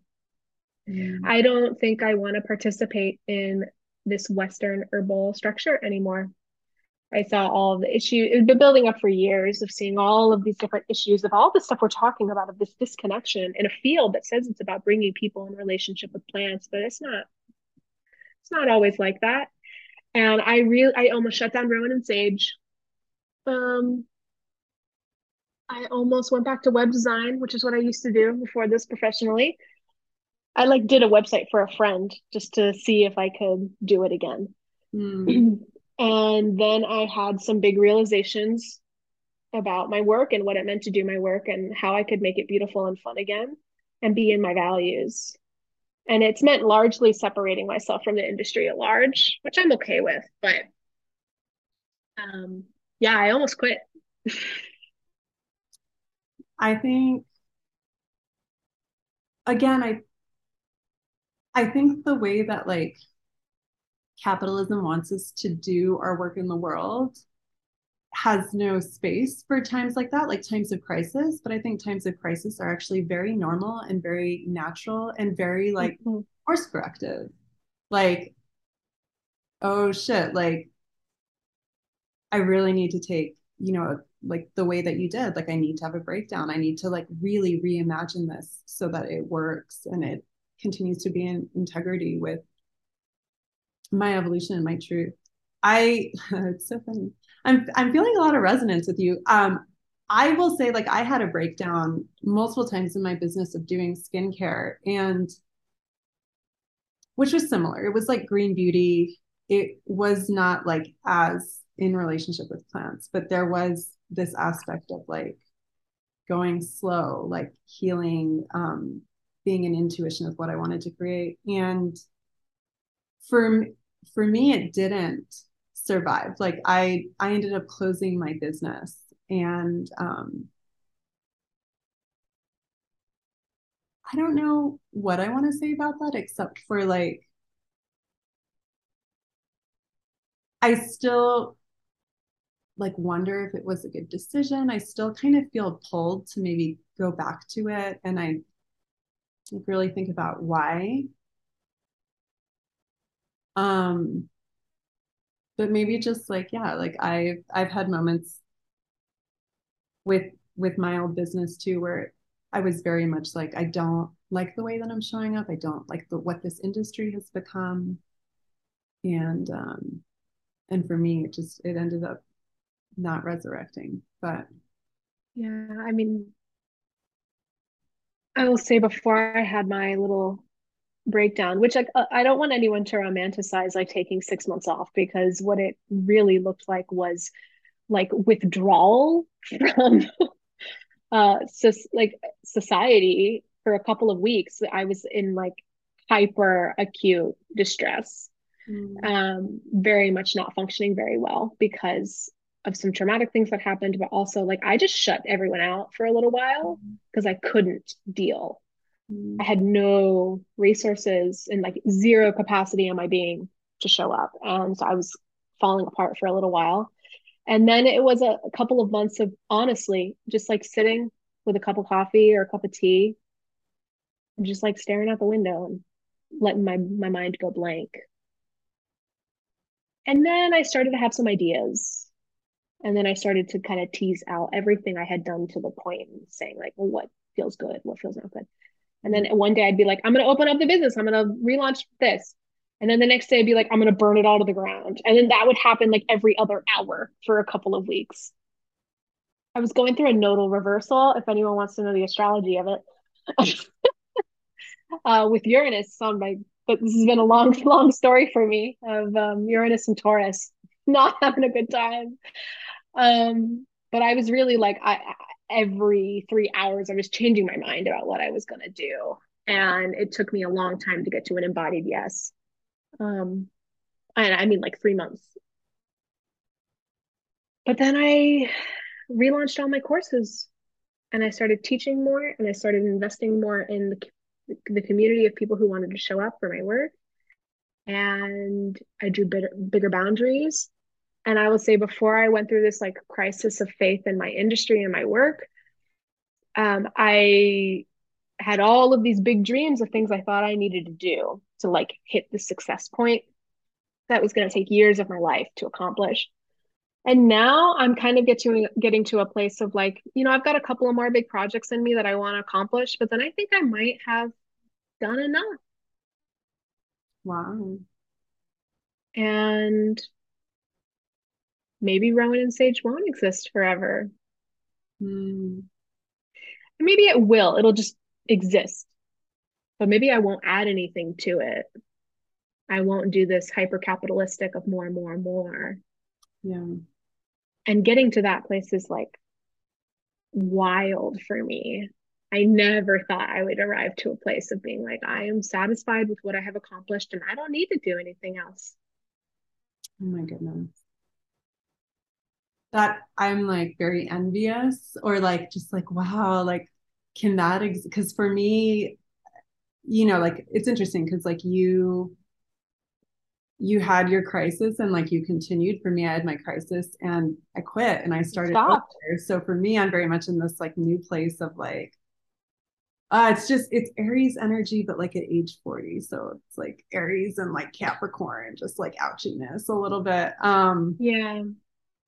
But I mean, I love that. And I also, you know, I think there's a way in which we do business where we don't let businesses grow like as organically or as wild as they could. And I think even just like letting a business close versus like forcing it, or even letting a business kind of shapeshift in a more natural way versus like it just needs to be bigger, milestone, milestone, milestone, IPO. I think it's just you articulating that, I think is very healing, honestly, just to like say those words out loud around how you ran your business and what you feel about it now. It feels really good. It took me a long time to like embody my yes and no on some of those things. I'm really liking the phrase sunset. Sunset. Someone I know, she sunsetted her business Ooh, I love earlier this year, that. where she was really like, I still love this work, but I'm Mm, done. I'm done with this iteration. I love that. And I like that phrasing. It's like, oh, okay. I like that it mirrors like cycles of time, and seasonality. It takes away that like gnawing feeling of, oh, I failed because I gave up or something. I didn't see it through. Yeah. I think it's There's really, this thing in, oh, go ahead. Sorry, I didn't mean to cut you off. oh, no, like, I mean, this is your interview, but I will just say, like, there is like a wisdom to using like nature words for when we talk about shit that I just love. And I think just you saying sunsetting, I'm going to make an effort, like, when I'm talking about stuff, to just double check, like, am I using capitalist words or am I using nature words? It's going to be a new practice of mine, but continue. Um, yeah, I mean, it's a really great exercise. It again brings us back more into like that humanness, I Yeah. think. Um, there's this pressure in herbalism, especially of like, okay, you become a home herbalist, you become a community herbalist, you become a clinical herbalist. Mm. And like clinical herbalism in the American herbal psyche is seen as like the thing. Like once you've done the clinical herbalism training and you're working as a clinician, you've hit the peak. You've accomplished the thing. Like you did it. Good job. And I did it, and I hated it. Yeah. um, from the second I learned that herbalism could be a career, I saw that trajectory, and I was like, "That's what I'm going to do. That's the natural cycle." And I like being clinically trained, but if I could redo it, I probably would have just become like a botanical perfumer, honestly, and not an herbalist.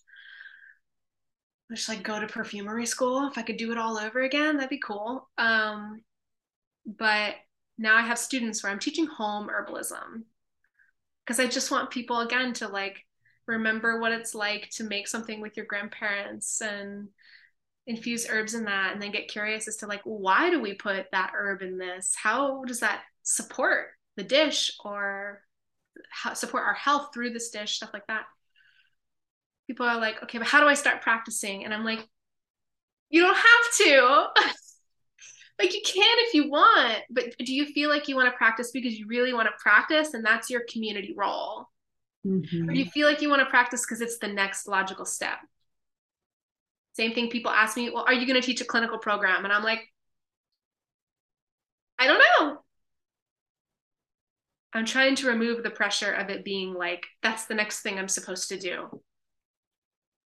If I want to do it, I'll do it. But like, I don't know.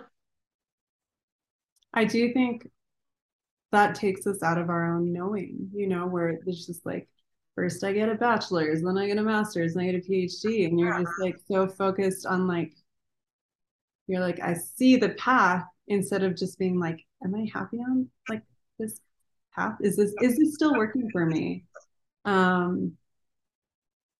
think it's good to, yeah, I think it's good to have some system for determining whether it's working for you. As opposed to just like, I have to hit this like final marker. Yeah.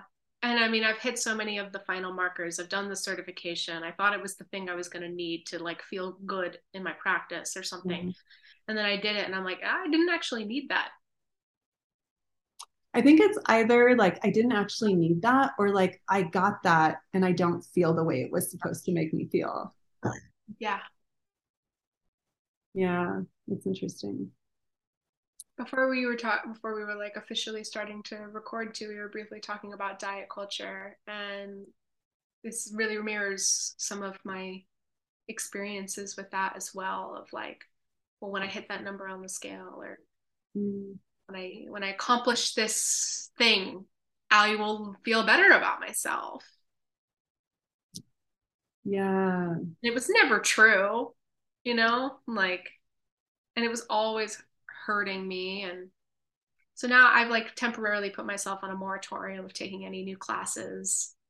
Because there's some classes that I like really want to take because the knowledge is really interesting to me, not because like I can use it to monetize in some way. That's a good barometer for me. But I know I have a tendency to think that like, okay, if I do it, then that's what's going to make me feel satisfied in my work or my life. But I generally know that that's usually not the case. And so I'm like temporarily putting myself on pause. Yeah, I think you're not the first person. I have another friend who told me that they were going on a like vacation from learning new stuff. And I think that's very, again, like indigenous is just like returning to the same thing and seeing what else is there for you versus being like, okay, I've read this book, now this book, now this book. Like there was a social media post I saw the other day and it was, I'm going to butcher it, but it was something about like, be just one stanza instead of like the whole, like all of the chapters. And there is something there for like just maturing and like incubating what you already have and like revisiting versus just being like, this is new and interesting. This is new and interesting. Because I do think for myself, astrologically speaking, I'm Aries moon in the ninth house. So it feels like extremely fun and comforting to just chase new information. Like I'm just like, yeah, like I love stuff that like blows my mind. I love new ideas. But then what happens is you only ever get half of it and you don't get that like integration, like practical, like actually like being in it and like living it in your life, which is kind of the most important part. My midheaven's in Aries, so I relate in a different kind of way, but like how many things have I started and then not finished? Yeah. I have like 4 certification programs that I need to just finish.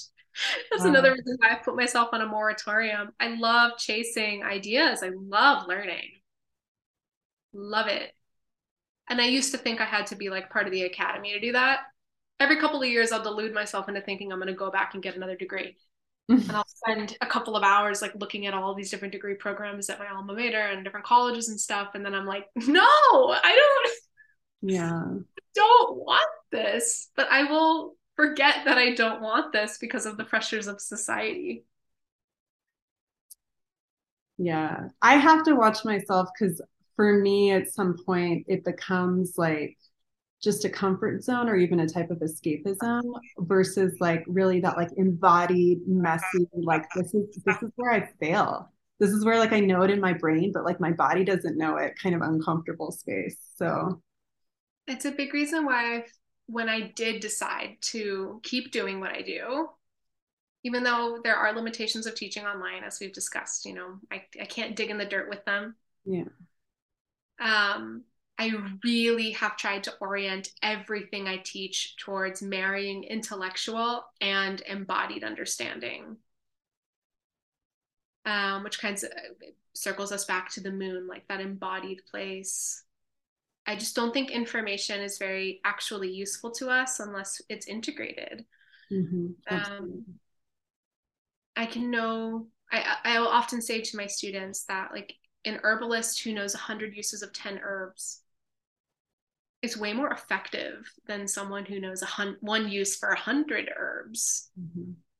And it comes down to like that embodied understanding of those plants. Same with teachings or astrology. Like I want to have an embodied understanding of all of the planets, not just keywords of what they are connected to. Yeah. And that requires time and relationship and going against a capitalist paradigm because like it's going deep and narrow versus just like accumulation, like this superficial accumulation. Yeah. And I would say like even with astrology, I have a pretty decent relationship with most of the planets, but I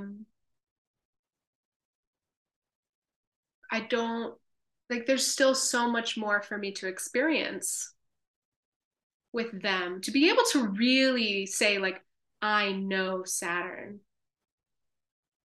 Oh or my I gosh. know Mars, Yeah. I know them through certain experiences in my life. To say like, do I know the fullest expanse of their being? Now, can I know the fullest expanse of their being in my very limited lifetime? Probably not, but like that's what I want to be moving towards. I think that's really beautiful to name. And I don't think I've hardly heard anyone talk about astrology in that way. But I love,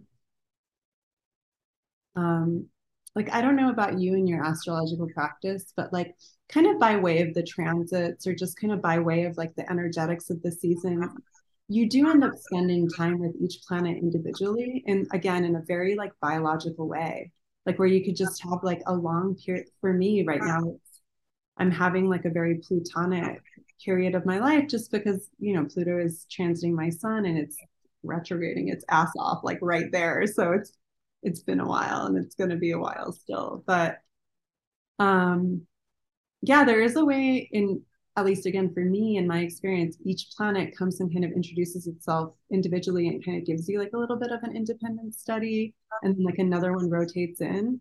And that is not astrology, like reading books or reading websites or even working with clients or your own chart. Like that's a very different experience and you cannot rush it. You cannot. um, Something that's been challenging for me. I think something that's really forced me to slow down too, talking about transits, is I've been having a fucking Neptune transit for like Oh, those two, yes. over a decade, Oh, those outer planets. If I didn't have a stellium in Pisces, it wouldn't be that big of a deal. But I do. And it's like, so like not only that, but just that Virgo moon, Pisces sun opposition, like discernment is the key word of my life. And I have learned for me, I can only really cultivate that discernment through embodied knowing and experience. Like critical intellectual study is good for discernment, but you gotta like get in the weeds. And Neptune has been hard for me, obviously. Just like creating a diffusive fog around everything for me in various ways, especially with my health, I will say. Yeah, That was system. tracking the Neptune transits and my autoimmunity is what really helped me believe in medical astrology. Yeah. Or like see its merit. Because literally I had like a Mars return and then Neptune settled into Pisces right on top of my sun, and I got sick and no one could figure it out for years. It was just like so classically Neptunian. But I think if I had all of the resources I needed to just survive and not do capitalism and all of this stuff, the ideal dream I would have for my life would be to like essentially be a temple priestess back in ancient Mesopotamia, like spending all of my time looking up at the gods in the sky and discerning their omens and caring for the people in my communities, like spiritual and physical needs, in partnership with the heavens and the earth. And I know it can sound like cheesy and stuff and makes me sound like this really whimsical romantic person, but that's like what I wish I could do. I wish I could spend every night just stargazing and contemplation, and that be my astrology practice. It's why I don't do readings. Yeah. I don't get filled up from staring at charts and doing all of my delineation and having consults with people. I get filled up by going out and looking at the sky and having the embodied experience and talking with people about that. Like the first time I took my partner outside and explained to him divisions of the sky, like showed him houses in the sky and how that thing on that circle chart on your phone is like what's happening in the sky.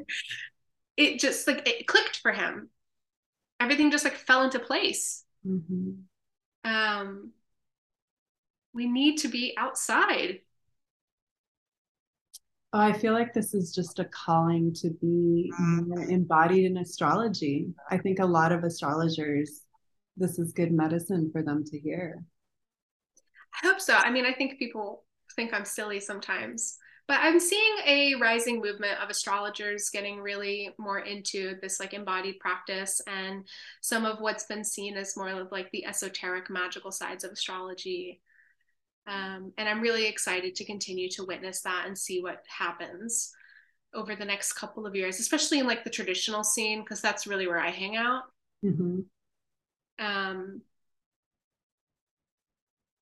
I'm curious. I'm curious to see how it all out. I mean, it's interesting because this whole like spear and sundry like astro magic thing, like I actually, a part of me is intrigued, and then a part of me is like, I feel a little bit weird about like believing in talismans, and I feel like a little bit weird about like my trust if I was going to engage in this, like my own ability to pull like an election chart that's really like helpful and really does like, you know, imbue this talisman with something that is helpful and not harmful. But I also you know, that is a way to become more embodied, because like you're again like you're making stuff with your hands that is astrological and has like some astrological meaning and significance. You're doing a lot of theurgical work to actually imbue this thing. Like I'm wearing a Venus talisman right now. And I have a like shelf of Caitlin's products, which I used before this session. You can't just like accidentally make a talisman. You know, you have to do a lot of work, and like you have to have a relationship, from my understanding, from people who do this, because I don't do this. I have enough that I'm doing all of the extra learning I would need to do to, like you said, like do a good election would be just so much.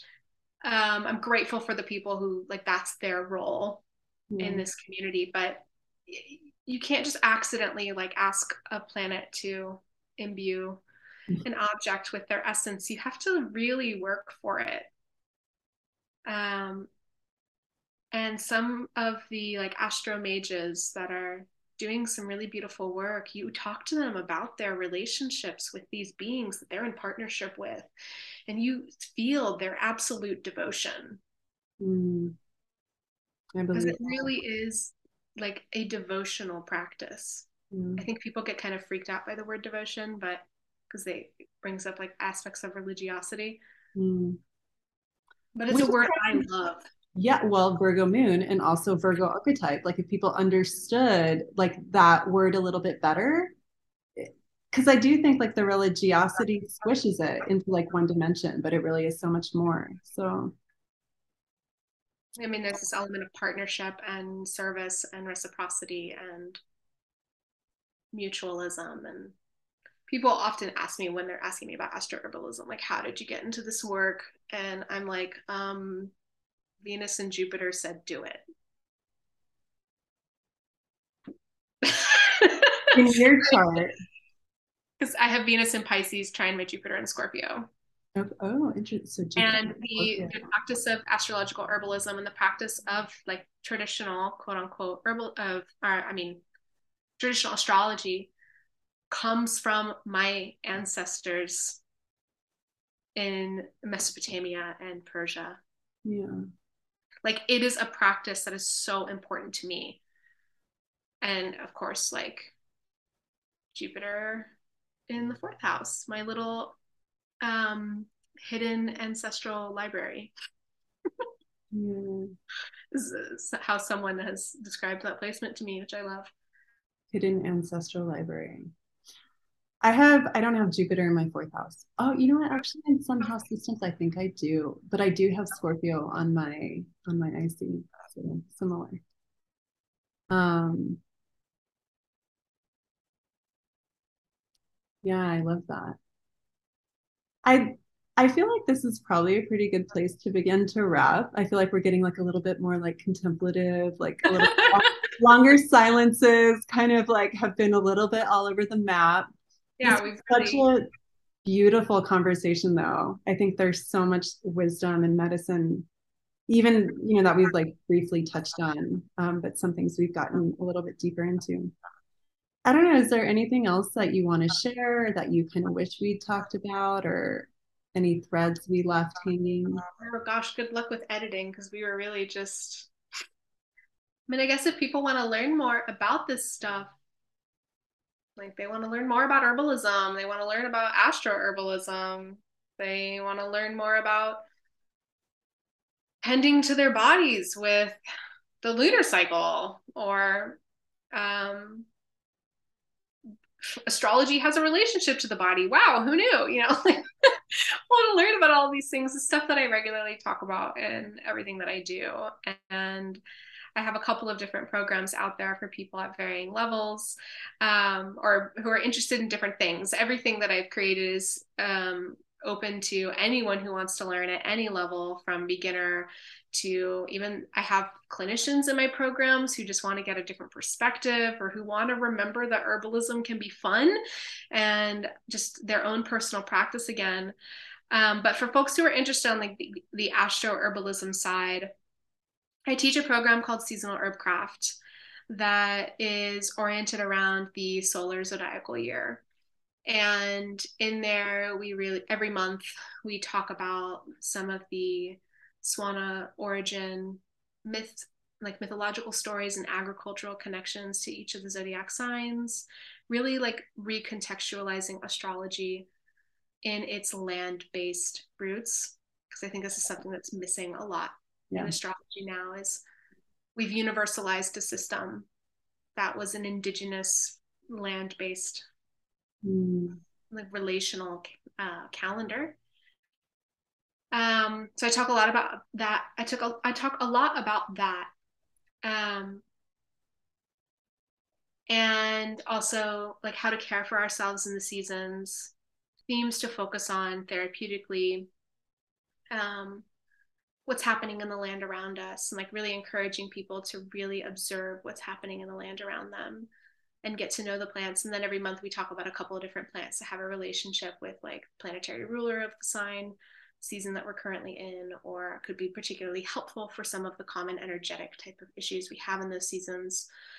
It's my favorite thing that I get to teach, and I'm really looking forward to continuing to expand it because this year I re-recorded the whole program for this year. So now that I'm about to re-record the winter section, I will be done and it'll be there and it'll all be there for anyone who enrolls. But next year, I'm really looking forward to adding some deeper layers and talk more about like planetary relationship building and get into more of these deeper embodied practices I with love plants that. and planets. That sounds awesome. That sounds so awesome. I love your work. Thank you so much. This has been such a just truly healing and like just gentle flowing conversation. That's how I've experienced it. I don't know. No, it's been really sweet. I feel a little dreamy and wistful. Yeah. It's good.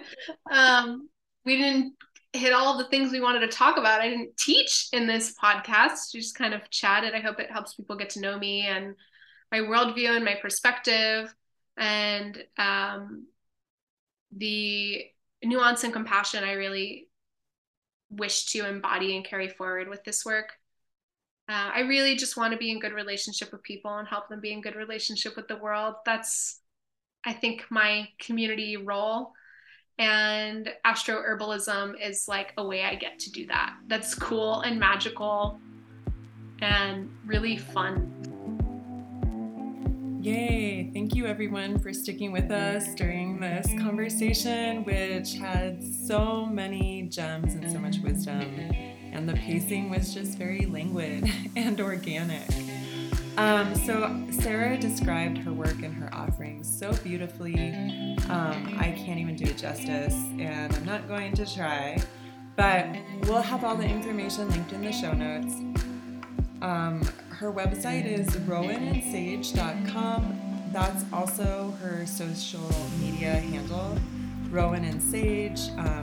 I follow her on Instagram and look for her on other social media platforms.